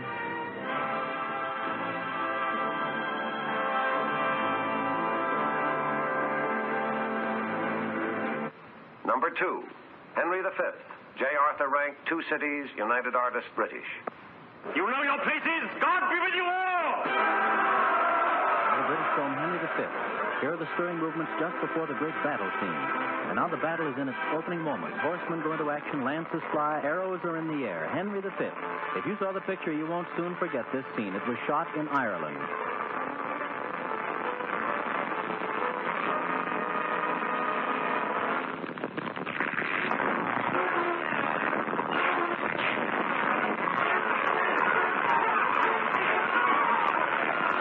Number 3, It's a Wonderful Life, Liberty Films Incorporated, RKO Radio. This is nearly the final scene from the picture It's a Wonderful Life, where all the townspeople whom Jimmy Stewart has defended and befriended came to his aid. There's great confusion with everyone talking at once as they dump bags, baskets, and hats full of money on the table to make up the $8,000 deficit of Jimmy's Building and Loan Association. So many places. Mary did it, George. Mary did it. She told some people you were in trouble with it. They scattered all over town collecting money. Didn't ask any questions, just said, George in trouble. Tell me, idiot. What is this? Another run on the bank? Here, George. Merry Christmas. Number 4, The Razor's Edge, 20th Century Fox.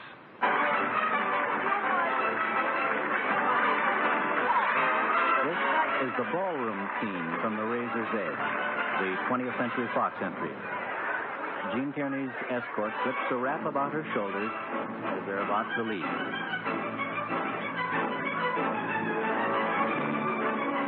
Number 5, The Yearling, Metro-Goldwyn-Mayer. The last entry entry is the yearling. So they've selected that beautiful scene near the opening of the picture that shows the chase of the deers through the Florida woods. Jody, the youngster in the picture whom you heard a short time ago, is running through the forest as the deer sail over a fallen log in graceful single file. I know you certainly remember that scene.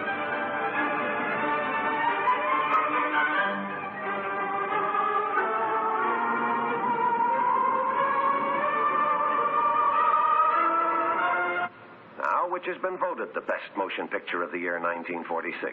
Which is the winner? Now the beginning of the major awards. The microphone comes back to center stage, and here is Mr. Johnston. Well, what do you think? Which is the winner? I presume each one of you have your own choice. But now the vote of the Academy of Motion Picture Arts and Sciences. And I will announce it as the best years of our lives.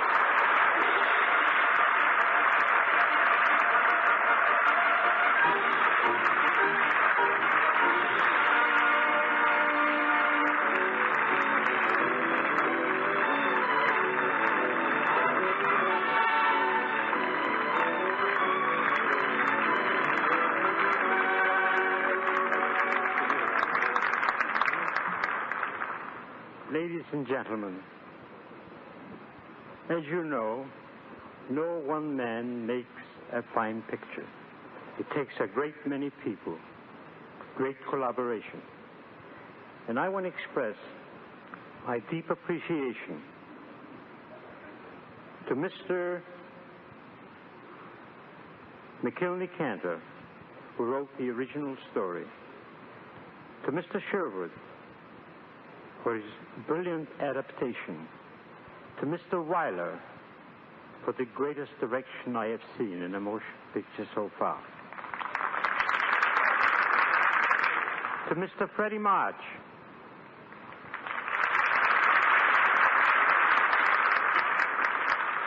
to Miss Myrna Loy, to Mr. Dana Andrews, to Miss Teresa Wright, to Miss Mayo, Virginia Mayo, to Miss Catherine O'Donnell, to Mr. Hugo Carmichael, to Mr. Russell,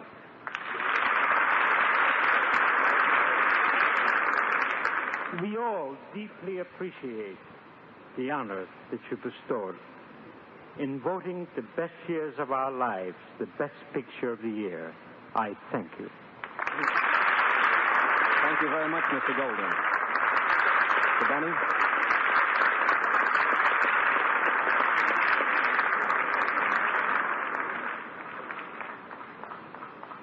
I thought Hugo Carmichael was great, too. Didn't you?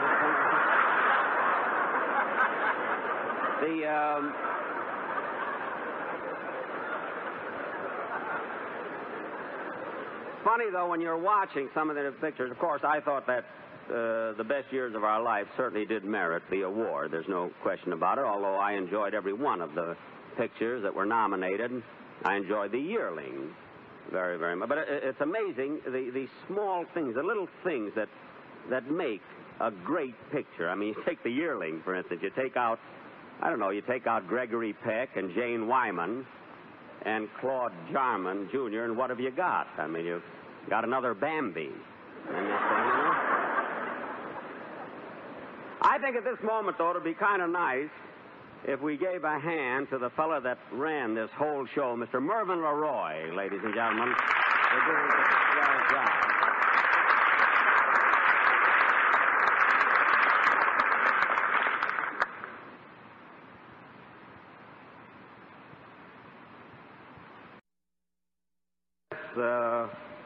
Unless Oliveri wins that big one, that'll never leave the building. That I know. I think.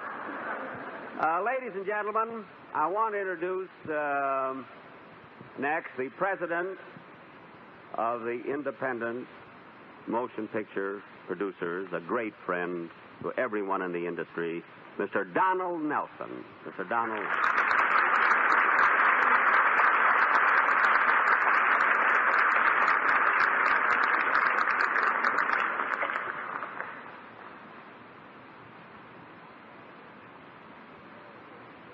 The Thalberg Award is presented in the memory of and in tribute to the genius of Irving G. Thalberg.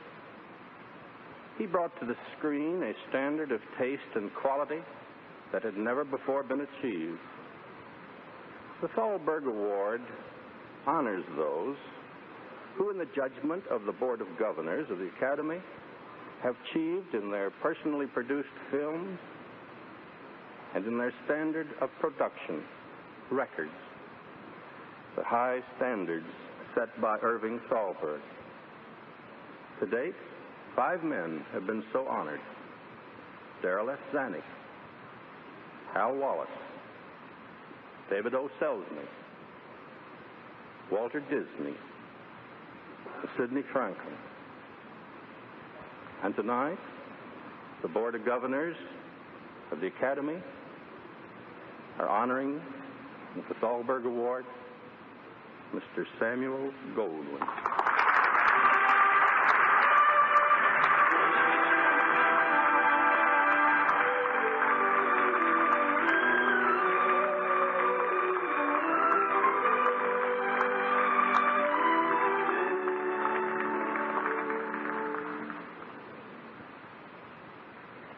I am deeply grateful for this award. I have known Mr. Thalberg. He's a man whom I've had a great affection for, a man that stood for a great many fine things that have been done in this industry, a man who has had great integrity, a man who has been a great loss to Hollywood. You could not honor me, give me any greater honor than give me this award tonight, and I thank you from the bottom of my heart.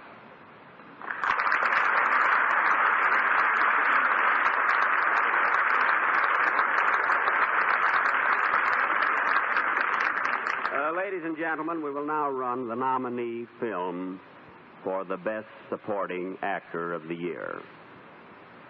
They told me just to read that and not make any jokes about it at all.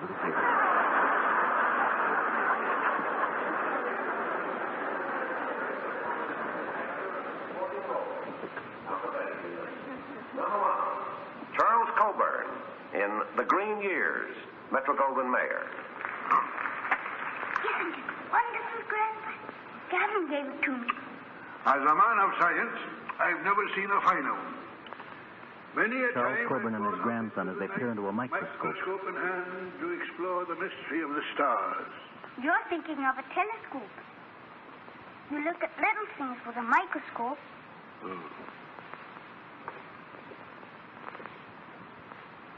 There you are, Grandpa. There's a little piece of cheese for you to look at. Number 2, William Demarest in The Jolson Story, Columbia. I just get tired of saying it the same way every time, Mr. Morton. So you thought up Moo Moo? I didn't think it. It just came out. Oh, it just came out. Well, don't let it come out. You sing that song just like it's written, and I don't want to hear no more Moo Moos. Yes, sir. How do you like that? He gets tired singing it the same way. So he puts in Moo. Moo. As if that makes any difference. And another thing. You're singing a little faster every night. Is that because you're tired, too? No, sir. That's because you're playing it too slow. Number 3, Claude Rains in Notorious, RKO Radio. Claude Rains discovers his wife with another man. I'm sorry to intrude on this tender scene. I couldn't help what happened. He's been drinking. So he carried you down here. Oh, please, Alex. You love him. Sorry, Alicia. Please go. Good night.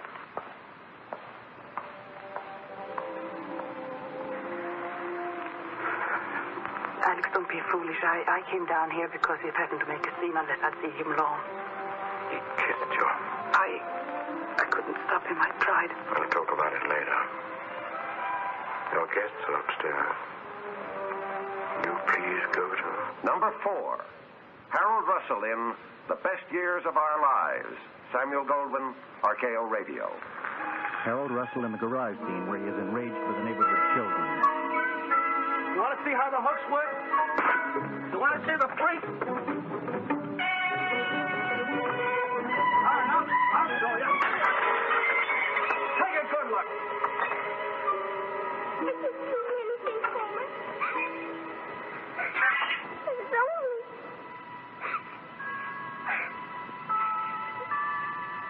I'm sorry, Luella.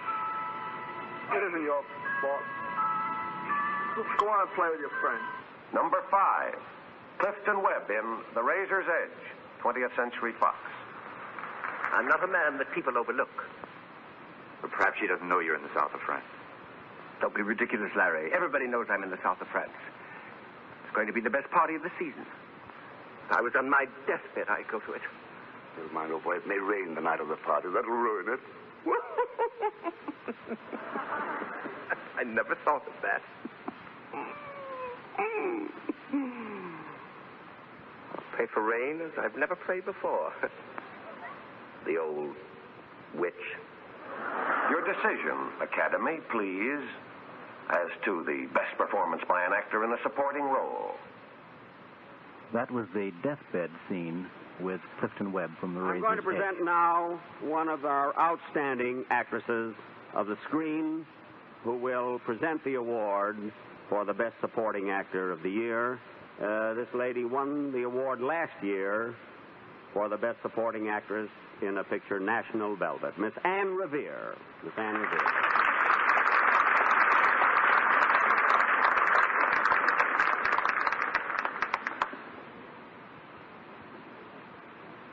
I was once your secretary, Jack, remember?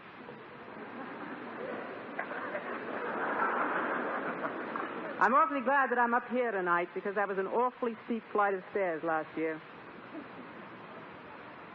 Mr. Harold Russell, in the best years of our lives.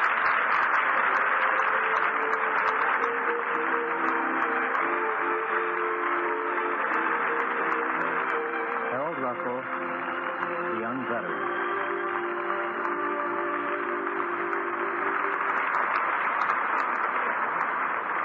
Thank you very much. 2 in a night is just too much. Thanks a lot.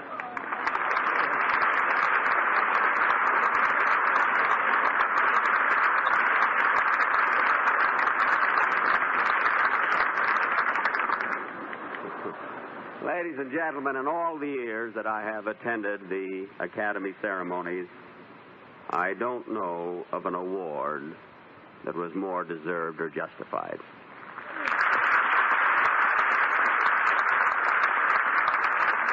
And now we will have a running of the nominee film for the Best Supporting Actor of the Year. Anybody can say that, you know. I mean, Best Supporting Actress. For the best performance by an actress in a supporting role, I list you alphabetically the nomination. Number 1, Ethel Barrymore in The Spiral Staircase, RKO Radio. This is Ethel Barrymore in the bedroom scene with the deaf-mute Dorothy McGuire. Knock the window. Try to get in. When it's dark, they move. I've seen them. Creeping up to the house. Go away, my dear. I'm such a little girl. I want to take care of you. You won't leave the house as I ask you to. You must sleep in this room tonight. Number 2, Ann Baxter in The Razor's Edge, 20th Century Fox. Is the car badly damaged? Where's Bob? Careful of her arm. Where's Bob? I want Bob. Bob? You have to stay in bed, Mrs. McDonald. Take it easy, Sophie. No. I've got to see Bob and Baby. Baby. Don't let her get up. I'll get the doctor. Sophie, be a good girl and lie down. Leave me alone, you swine. Please. The hospital scene after the car accident. Is Bob dead, Gray?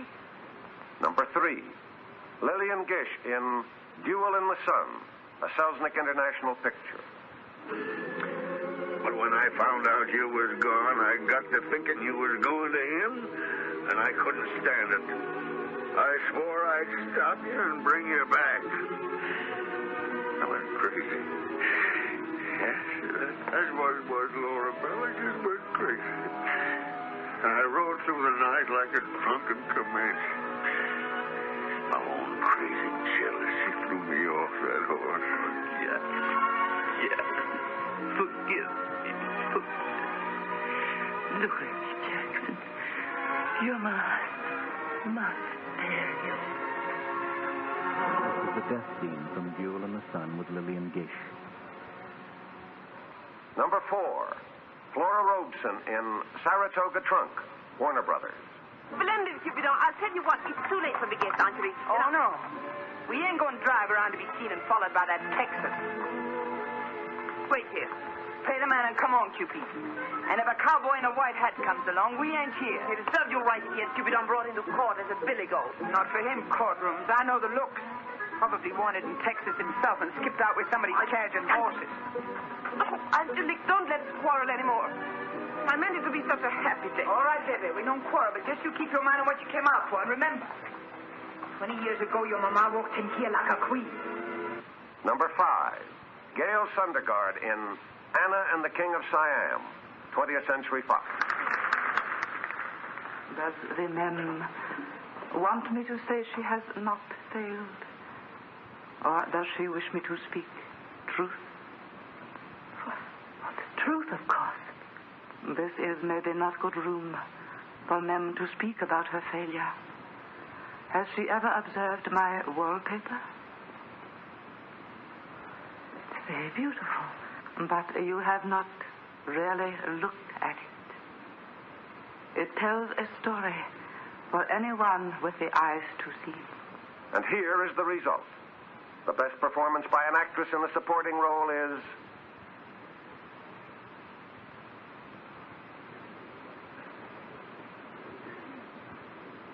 It gives me great pleasure, ladies and gentlemen, to introduce the gentleman who will present the award for the Best Supporting Actress of the Year, Mr. Lionel Barrymore.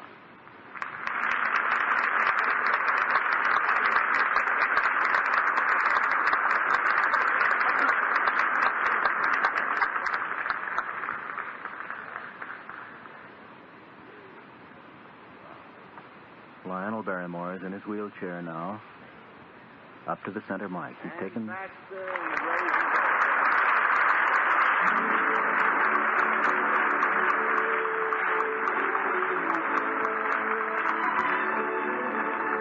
Anne Baxter is the winner. Anne Baxter. For the Razor's Edge, 20th Century Fox. He's coming up now to Mr. Barrymore, still in his wheelchair, who hands her the Oscar. She bows to him and comes to the mic. I want to thank all the Academy members for this very great honor. And I'd like to present my appreciation to Mr. Zanuck for the opportunity to play Sophie. And above all, my deepest thanks to Mr. Eddie Goulding, without whose fine direction and understanding Sophie never would have been. I'm deeply grateful. Thank you again.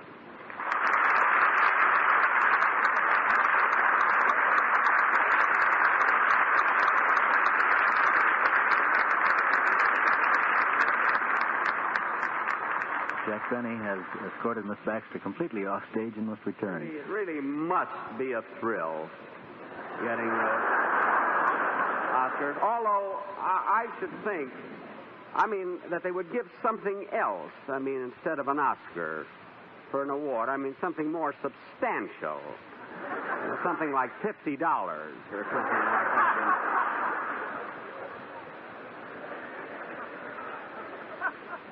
I think now we have this is the one you want me to say without jokes, isn't it? This is, we have the nominee film for the best performance of the star actor of any picture of the year. And now for the best performance by an actor in the past year. the nominations beginning with A, or rather beginning with M. Number 1, Frederick March in The Best Years of Our Lives.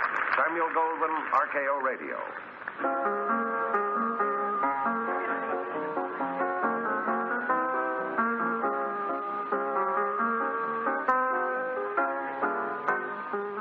Frederick March, just out of the Army and a little tipsy, is dancing with wife Myrna Lloyd. He doesn't recognize her. You're a bewitching little creature. In a way, you remind me of my wife. But you never told me you're married. Oh, I got a little woman, 2 kiddies back down in the States.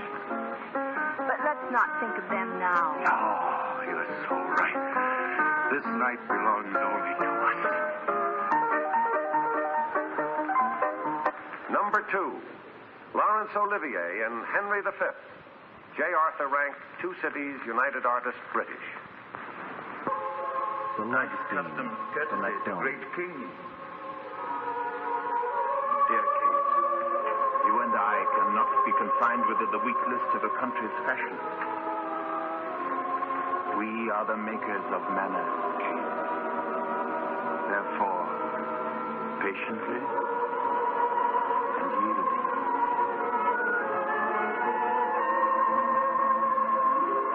Number 3, Larry Parks in The Jolson Story, Columbia.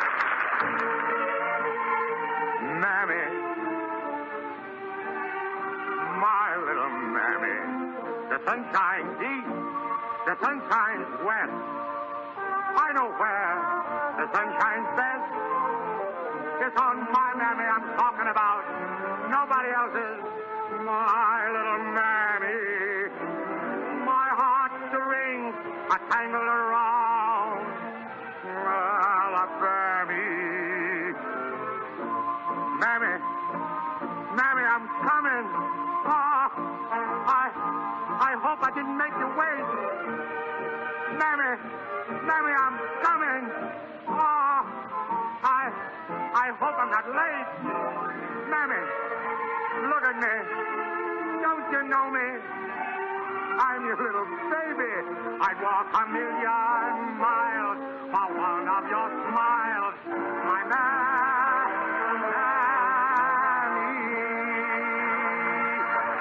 Number 4, Gregory Peck in The Yearling, Metro-Goldwyn-Mayer. Every man wants life to be a fine thing and easy. Oh, 'tis fine, son. Powerful fine. But 'tain't easy. I wanted life to be easy for you. Easier than it was for me. A man's heart aches seeing his young'uns face the world, knowing they've got to get their insides tore out the way his was tore. I wanted to spare you as long as I could.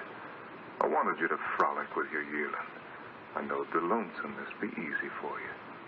Number 5, James Stewart in It's a Wonderful Life, Liberty Films Incorporated, RKO Radio. Jimmy Stewart is praying for help after discovering the loss of his friend's money. Dear Father in heaven, I'm not a praying man, but if you're up there and you can hear me, show me the way. I'm at the end of my rope. Show me the way, oh God. And now, which of these has been voted the best performance by an actor?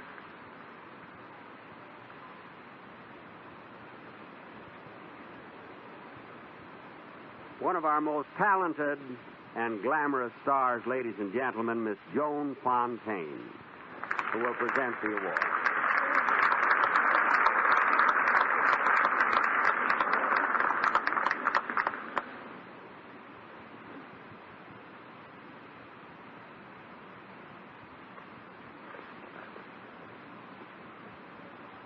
Frederick March in The Best Years of Our Lives.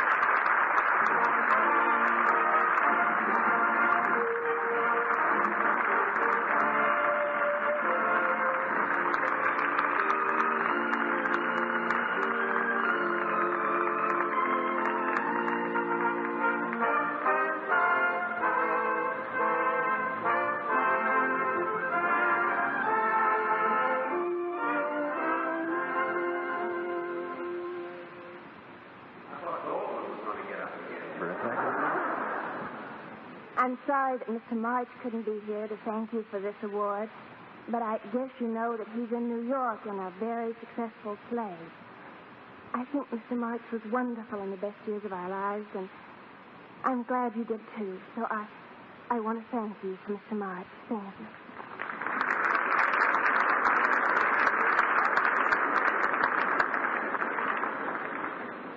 I thought Frederick March was great in it. I really did. Personally, I would like to have seen Hugh Herbert in the part. In the drunk scene, he'd give it woo-hoo, to help him. Of course, it's my opinion, I don't know much about casting pictures.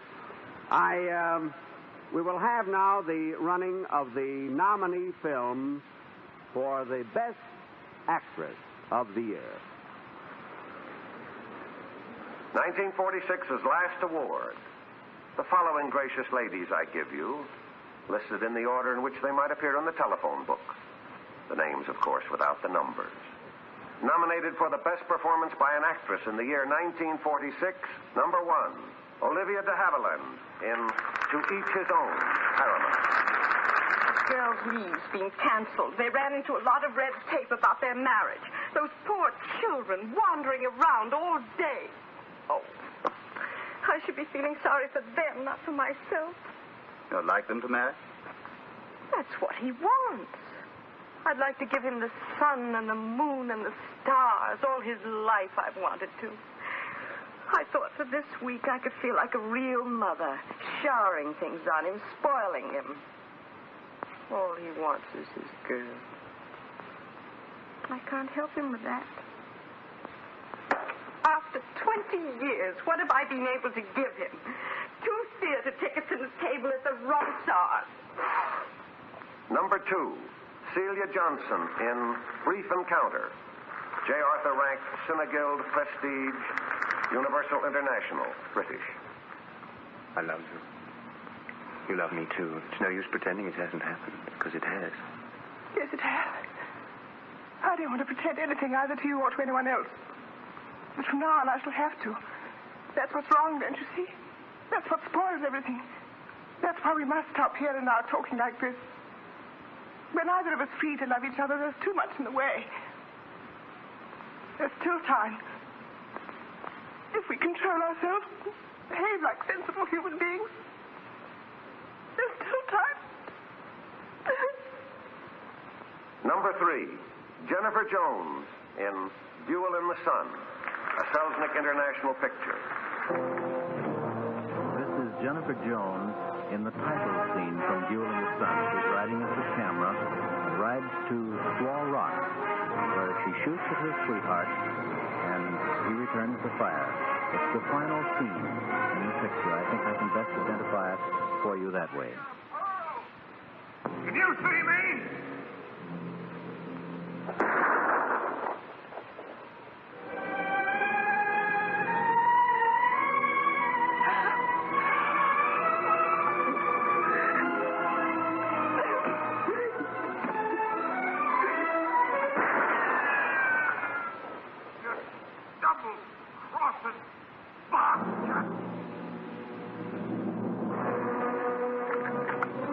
Number 4, Rosalind Russell in Sister Kenny, RKO Radio.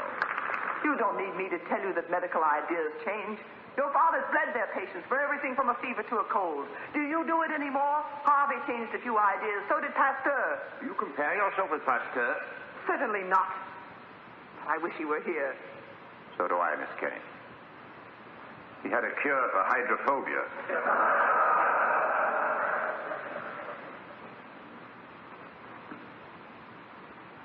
The only thing that makes that laughter tolerable, Dr. Brack, is that I know you're sincere.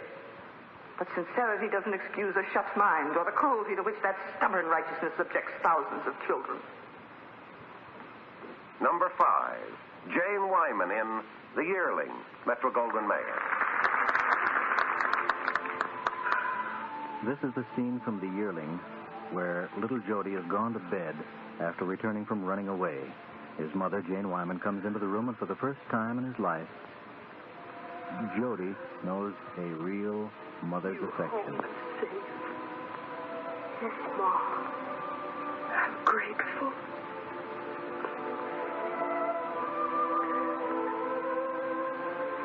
Now you get to sleep.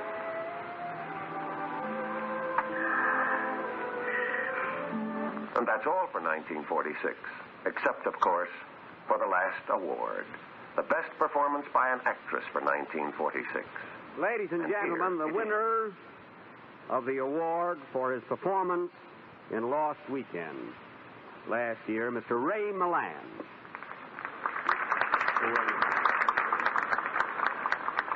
I think Ray really lived his part, too. I had him on my program. We had a broadcast from the steam room of the Hollywood Athletic Club, finally. Yes. You know, I'm supposed to take up time here while you're doing it. Listen closely. He's a long way from the microphone. Miss Olivia de Havilland.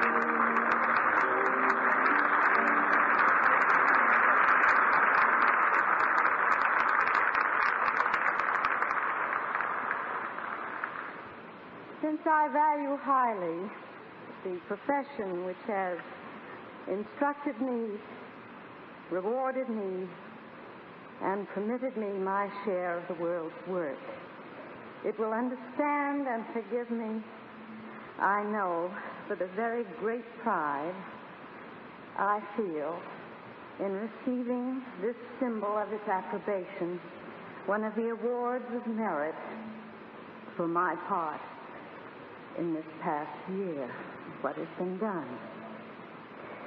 But even in this wonderful moment, my common sense reminds me quite clearly that most of the work that went into earning this award was not done by Lizzie de Havilland at all, but by a big team of other people who, if justice were really to prevail, would be standing up here beside me now. When I think of the writer who created Jody Norris and how much of her sprang from the heart and mind of the director, when I remember the businessmen who found and managed the money which produced her and distributed her, and how she grew under the talents and skills of the technicians, the cameraman, the makeup man, the hairdresser, the costumer, and when I think how much the musicians did for her, then I feel humble, too, as well as proud, to accept this award, which I do in the name of my team as well as my own. Thank you.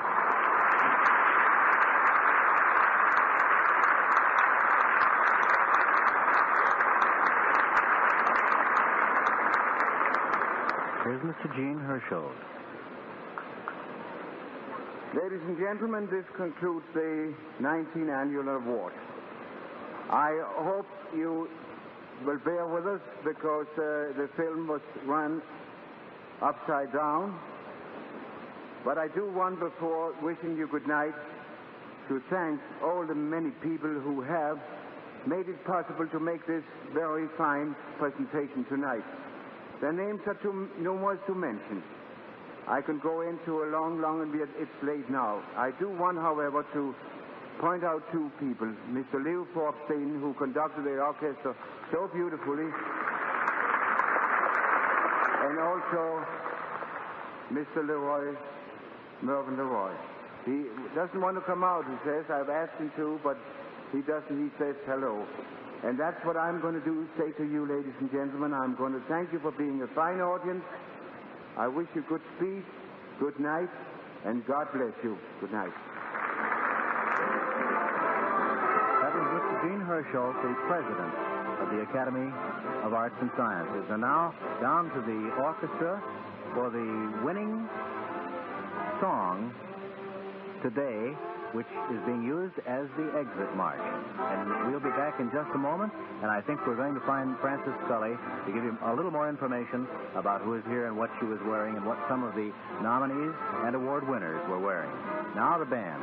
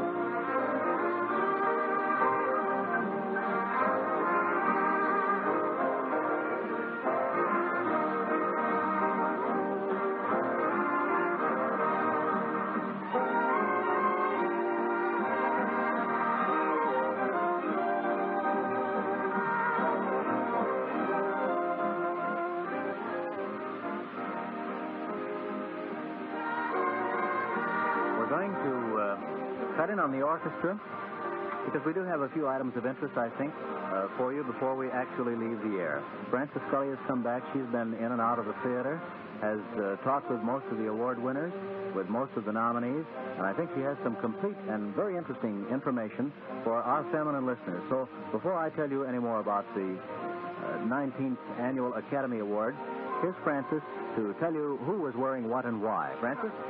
Thank you, Buddy Twist. And, oh, folks, this has really been one of the most glamorous Academy Awards I've ever attended, and I've seen them all. But I must tell you what the winner, Olivia de Havilland, wore tonight. She really looked like a dream walking as she came in and walked across the huge stage at the Shrine Auditorium here. Her gown was a real pale blue marquisette, and it was strapless and very full and a very tight bodice, and right down the side of the skirt were hand-painted pastel flowers all outlined in pastel-colored sequins. And she wore her hair in a long bob, and she really did look beautiful. And Ann Baxter, who won the award for the Best Supporting Actress of the Year for her work in The Razor's Edge, wore a navy blue net bouffant gown. And the net was over navy blue underskirt, and she looked very, very lovely, and she was very thrilled. Of course, her husband, John Hodiak, was with her, and he was very thrilled, too. And, of course, Olivia de Havilland's work in To Each Your Own, everyone was really rooting for her, and you should have seen her sister, Joan Fontaine, throw her arms around Olivia.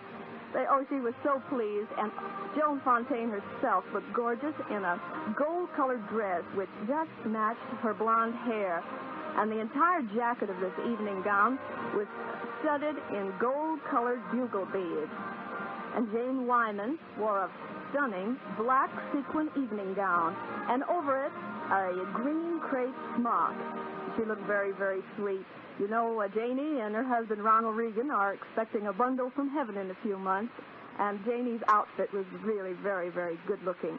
And Lana Turner wore her favorite color, white, in a beautiful white satin peplum evening gown.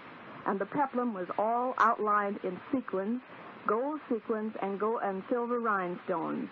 And she had white satin platform soles, and incidentally, Lana's hair is quite brown, and it was very attractive with the white satin gown.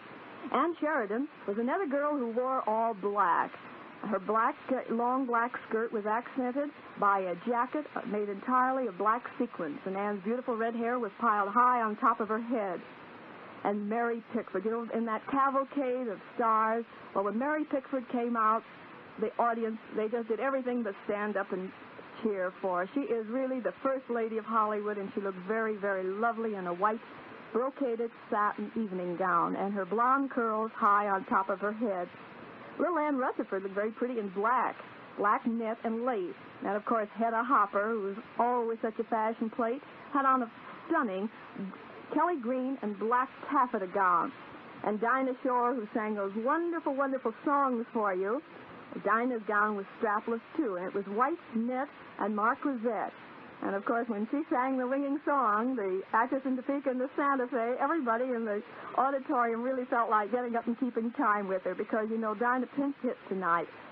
And she wasn't scheduled to present that number, but she was called the last minute, and as always, Dinah is so wonderful about anything like that. Joan Davis, one of Hollywood's very funny gals, was here tonight, all in white, wearing an exquisite blue mink coat. And, of course, Bob Montgomery's very lovely wife had a camellia pink print evening gown with her mink coat. And Mrs. George Murphy wore green. Of course, she always does. It seems to be her favorite color. And she wore a Stone Martin shawl stole. Little Connie Marshall was here with her mother and dad. And Connie had on her party dress. It was right long and a long blue velvet cape. And Judith Anderson, one of our very, very fine actresses, looked quite stunning in the cavalcade on the stage in a Grecian gown of white. And pretty little Donna Reed wore brown tonight, and her dress was chiffon and lace. She wore a mink coat. And then, of course, some of the good-looking boys like Jeffrey Lynn and Dave Street were right on hand, and Phoebe Daniels and Ben Line. And Phoebe looked very beautiful in quite a regal black velvet gown with mink.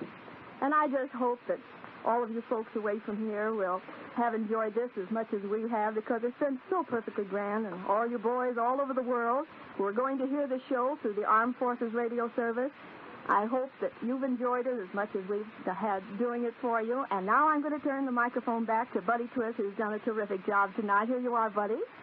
Thanks, Frances. Well, I guess that about winds it up, ladies and gentlemen. I think I should run over briefly for you. I think we have time for that. The major awards: Olivia de Havilland, the Best Actress; Freddie March, the Best Actor. I'm going through my program now. Ann Baxter, the Best Supporting Actress; Harold Russell, Best Supporting Actor; and the Best Years of Our Lives for the Best Picture of 1946. Well, so ends the 19th Annual Academy Awards. The American Broadcasting Company is happy and proud to have been able to bring you this greatest of all movie-land spectacles, and indeed it was tonight, and Mervyn LeRoy should be given great credit for this greatest of all Academy Awards.